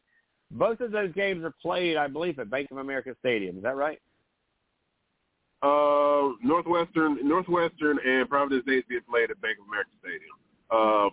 Okay. I believe Huff and Burns is part of a multi-game deal with Turf Kings. Our guy Jerel Fuel with a legendary guy in the Rock Hill area. He's actually heading that up, and I think that is at the American Legion Stadium in Charlotte. Gotcha. Either way, it's going to be 2 great games, 4 amazing teams, and a conversation we'll have next week. Joe, always, man, appreciate you, man. Have a great weekend with the left of it. Enjoy the week, and I'm going to try to get you back in here next week to recap another week of high school football, buddy. I appreciate you. Indeed, man. Hopefully I got more than 2 hours of sleep this time, so, yeah. We'll be good. Hey, man.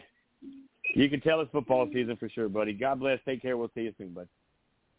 Yes, sir. All right, there you go, ladies and gentlemen, the one and only Mr. Joe Hughes III. He comes in here and hangs out with us. A beautiful Saturday conversation. It's been a good show, guys. I mean, again, we've covered the entire state with 3 different individuals. We started with Jerel Hendricks with Moving the Chains at 10 o'clock. He hung out with us. We talked about teams in the Midlands, worked our way up I-26. And that, of course, got us in the Greenville area. We tried to get as many games in as we could with him.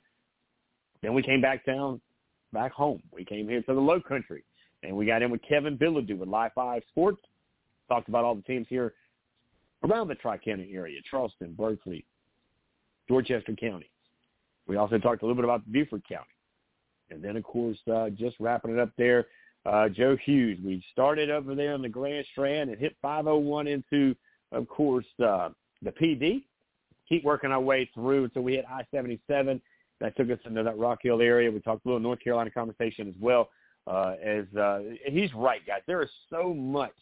And that's why I like the Shrine Bowl. That's why it's basically like the Rose Bowl to me in high school, because it puts 2 great states against each other. And let's just be honest. Let's call it what it is.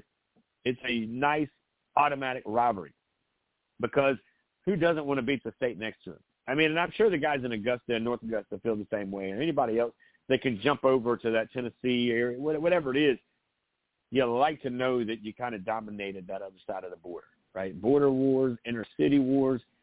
It's what makes rivalries rivalries. It's what makes the game that we call college football, high school college sports, the great sport that it is.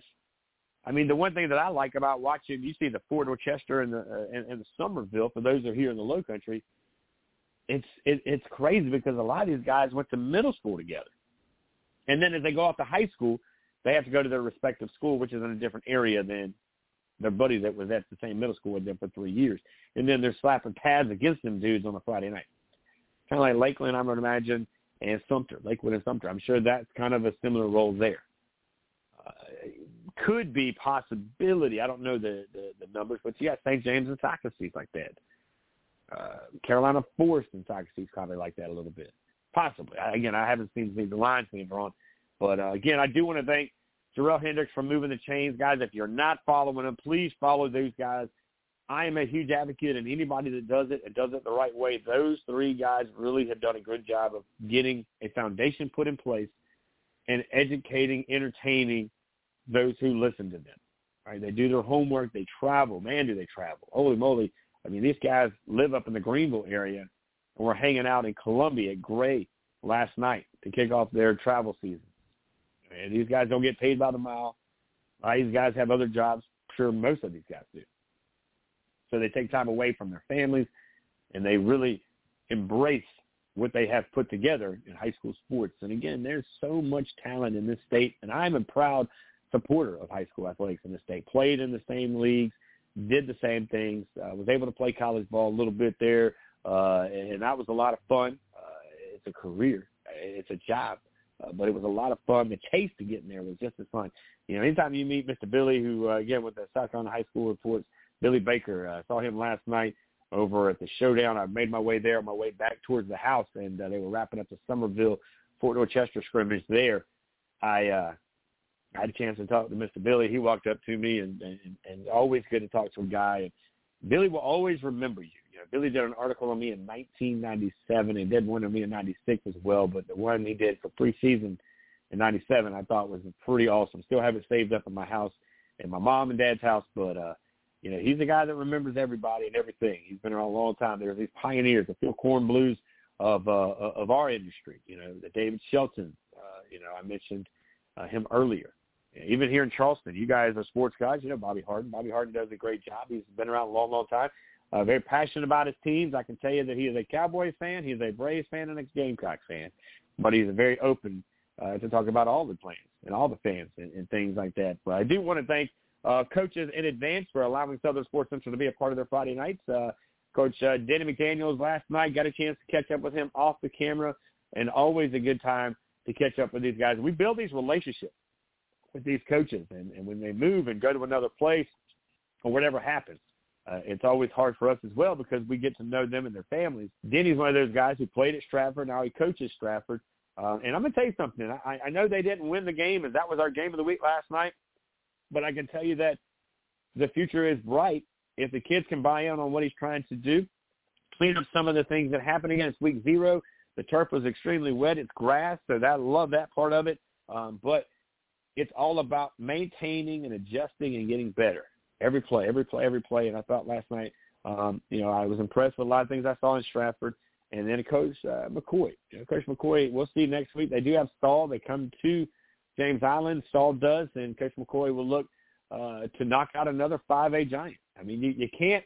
You got to schedule the non-conferences, and when these guys that are doing that, and they're winning these games, I think that's kind of tells the story as well. Summerville will head to Carolina Forest next week. That one will be an interesting conversation. Carolina Forest wins their game last night. I know a lot of eyes will be up there on the Grand Strand. We'll definitely keep an eye on it. Maybe Ian Guerin, who has done an amazing job on the Grand Strand, he may be at that game as well. So we'll try to follow his lead with that. Guys, it's been a good one. It's been an entertaining one, but that'll about do it for us here today as we are looking forward to the weekend in advance. If you're looking for something to do or want to support the youth, you're in the Low Country, head over to Fort Dorchester High School today. It is the South Carolina Youth Football Association Jamboree. So all the way from, I believe, the 6th U all the way up, playing their games today over there at the Fort. You can see, of course, I know for sure, Somerville, Ashby Ridge, Fort Dorchester, Woodland. A few other good programs are running up and down the sidelines over there, guys. Again, I want to thank everybody for checking us out today. Don't forget, we'll be back live right here. We'll be live right here next Saturday from 10 to 1. We'll bring in some more guests. We'll have some more recaps. Everybody will be suiting it up by this time next week, so it'll be a full-fledged operation, and we will get you caught up and covered up, and we'll be taking it with a lot of beat writers from around the state, guys. Follow us on Twitter at SO Sports Central. We're going to be doing some live chat rooms here on Sunday night. You want to check us out there. We'll be doing 2 or 3 during the week. We'd love to have you join us for that conversation as well. Follow us on Facebook at Southern Sports Central and on the gram at Southern Sports Central. Until next Saturday, guys, enjoy the weekend. Get ready for the week, and we'll see you again a week from today, guys. Take care. Love it.